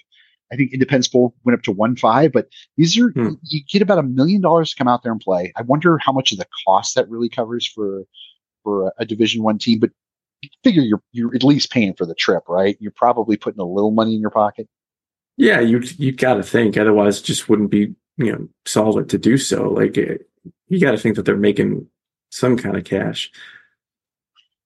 2.5 for the Independence Bowl. Yeah, that Radiance. What is Radiance? Oh, that's a weapons manufacturer. That's fine. Okay. They get free ARs. Jeez, wow, man. That's man. So if you want to get a bowl, you got to be Gronkowski, Jimmy Kimmel, or you have to be a weapons manufacturer. Or a roof scammer. Or a roofer scammer, yeah. You're running some kind of MLM. Why isn't there like a Nutrilife Bowl or like Amway Bowl? There you go. There you go. Orlando. Like, could you imagine you get tickets to the Amway Bowl? How comfortable would you be with those tickets? You'd have to be like, is this real or is not real? Like, there's some real concerns there. But yeah, that is the first week of bowls. Bowl season is off to a hot start. We have our picks in, and then I'll be getting the rest of our picks tonight. I'll be tweeting those out. I'll take a little, put them all in a iOS notepad, tweet them out so everyone has a record of them. And I would give you the plug for the name of the picking service that we're going with here. I don't have the name of them. I don't want to give the wrong name, but I will go back and make sure that we give credit for them on the NFL show. And that is Eric is playing for ASPCA. I am playing for Sun Devil Food Pantry. You always play for the ASPA. I know you've won before, and I've had to show donate in your name before. And like the ASPCA must do wonderful work, but they're like mafiosos, man. They must send me letters like every week. Like they're on top of it. Yeah. Well, I mean, it's an important gig. You got to make sure that those animals are taken care of. So, and they send me some great. I wish it were my trade. They send me all these stickers, the envelope return stickers with like cats and dogs on them and puppies and cats. I'm like, this is all cool, but I'm not going to give you any more money. I'm like, I've even talked to them before. They've called me. They're like, did you want to continue your support? And I'm like, no, I've run a podcast. And the other guy won. And they're like, well, you can also give. And I'm like, no, you don't understand. I'm like, maybe you should call him. It's like she's already donating. Yeah. We've let that turnip dry. I'm giving to a food pantry. They're like, no, you don't need to feed those humans. What are you trying to feed? Feed a dog, feed a cat. All right. So as we wrap up the show, I want to mention SHIB token. So if you feel like you missed the boat on cryptocurrency, you missed on Dogecoin, you missed on Bitcoin, don't worry. You have not missed the boat on cryptocurrency. There is another one that is rising like a phoenix. It is low. It is cheap. It's easy to get into. It is SHIB, Shiba Inu, wonderful token. I don't even want you to invest in SHIB token. What I want you to do, my call to arms for you, is to go out and gather more information. Just find out more about SHIB. You don't have to invest in SHIB. Just find out about SHIB. Find out what the projects they have. Find out if it is the next wave, and find out how you can be involved earlier rather than later so you don't miss the boat again. You can go find all this information at SHIB token on Twitter. There you'll find links to the Discord, the subreddit, Telegram, everywhere else. So you can do your own research on Shiba Inu, do your own research on cryptocurrency, Web 3.0. Get involved now. Do not get left behind. You do not want to be in this 5 years from now. You could have been early. You could have been a SHIB millionaire. Diamond Paws, SHIB to the friggin' moon. Make sure you're also following us on Twitter at EBLMRK and look for hashtag EMS193 to see special links, tweets, pictures, or stories we talked about in this episode. Every single taco that we gave out has a link, and they'll be coming out automatically throughout the day on Thursday. And the other stories are Alex Jones song, both EDM songs. Everything will also be coming out in the feed. Look for that hashtag EMS193. Nice. And today I want to thank Executive Producer Gump. I want to thank Jared of Feathers and Friends, who will be joining us for the Friday NFL show. That will actually be happening Saturday, same kind of schedule. We'll be rolling live, and then we'll be posting right up on Saturday. And I want to thank today's co-host, Eric. Eric, tell everyone where they can get more Eric, and tell them about File on Entertainment. Yes, thank you. You're always so gracious in letting me do the plugs and talking extensively about the show. File on Entertainment is available on all platforms this season. Is all about music. Mark is a very frequent guest. Jared is on almost all the episodes, all the decades, starting from the 1960s through the 2010s. Mark's on several of those. And next Tuesday, we'll be dropping the Christmas or holiday episode, which Mark will also feature on. It's a lot of fun. Holiday episode. I thought this was the Christmas episode, sir. Are you a combatant in the war on Christmas? Are we on the wrong sides here? No, it's the Christmas episode. I mean, it's called the holiday because David is Jewish, so he's going to be celebrating Hanukkah while we are recording. So if he wants the rest of our support, line up, buddy. Better you can have blue Christmas lights, but you gotta have a tree. And basically, like, harass a Jehovah's Witness. That's what you got to do. Then you're in. Checks out. You can have your other holiday, but you gotta put ours number one. Blue lights are cool. No, I love Christmas. Yeah, this is going to be a really, really fun episode. I have my song. I have two songs. There's a huge rivalry going on. That should also have a bowl. That would be like the. Gosh, I don't even know what I named that bowl, but it's too erotic. It's the Too Erotic Bowl, I think. It's too presented by Gronk. This would be like I don't know. This should be like the Bro Bible Bowl, because this is just there's no reason why these two people should be pitted against each other, but here we are just for salacious having something exist. But but it should be the Bro Bible Bowl. But yeah, this is going to be a tough one for me to come down to my final song choice, and I can't wait till Taylor versus Katy Perry. By the way, Taylor? For those people that weren't aware of what the fuck we were talking. Yeah, sorry, I should have given you that. Should have known. Taylor Swift Christmas Tree Farm versus Katy Perry's Cozy Little Christmas. I got them both in heavy rotation right now, trying to decide. It's going to be a tough one. It's going to be last second. Moments before we record. Well, maybe I don't know how you feel about this. I mean, this is just a suggestion. Maybe you can put it out on X. You can have the listeners weigh in on what they would prefer to hear on File Under. So maybe you can put a poll up there and have them vote on Taylor or Katie. Okay, I feel like Taylor's going to win just by her. But you know what? If she does, then let the chips fall where they may. We talked about the meritocracy. They're just weighing in on what they would prefer. You can make the executive decision ultimately. But. Oh, that's true. But then I would feel obligated. I'd be like, yeah, here's Christmas Tree Farm. You guys win. You guys rule the planet anyway. So just give Taylor. She's a beautiful monster. We should just we should just turn everything over. Just turn over the nukes, just if they exist. Just be like, she's got the nuclear football in her hands. Yeah, just be like, here you go. You already run everything screwed. Just you'll figure it out. I'm sure you'll be responsible since you're so responsible with your plane. I'm sure you'll be fine. We're all going to be fine because you take such great care of everything.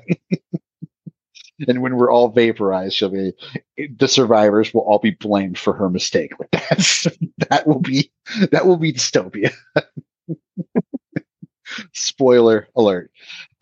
As we take you out of here, this is just a personal one. I love these sound effects, these Alex Jones sound effects, but I think the best Alex Jones sound effect is when Alex Jones got remixed to sound like a emo rock song. Let me find this.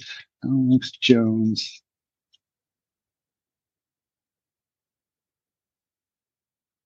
It's gonna be hard to beat the making the frogs gay. Yeah, I mean but this one I think I'm going to Discord Jake. I'm going to suggest this one for him because he might want to watch this one.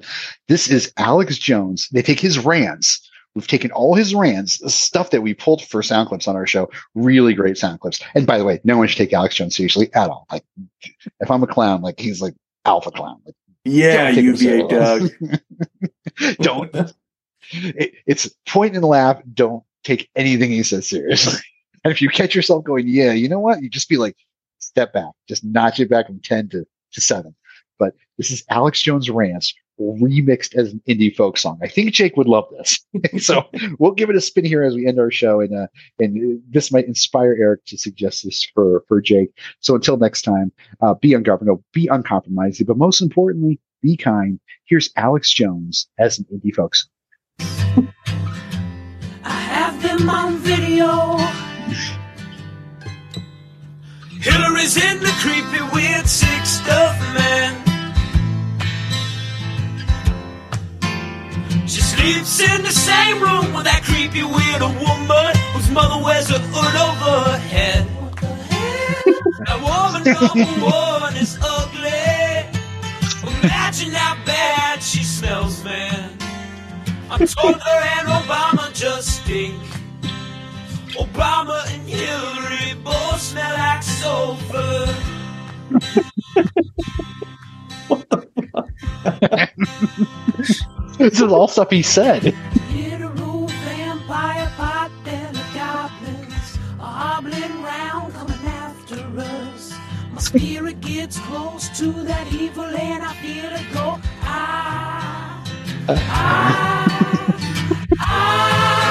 We're such self-centered crap. We don't even notice hell itself rising up against us. Millions of pointed people of the very worst type, and I'm so pissed. We're gonna steal your daughter at the mall.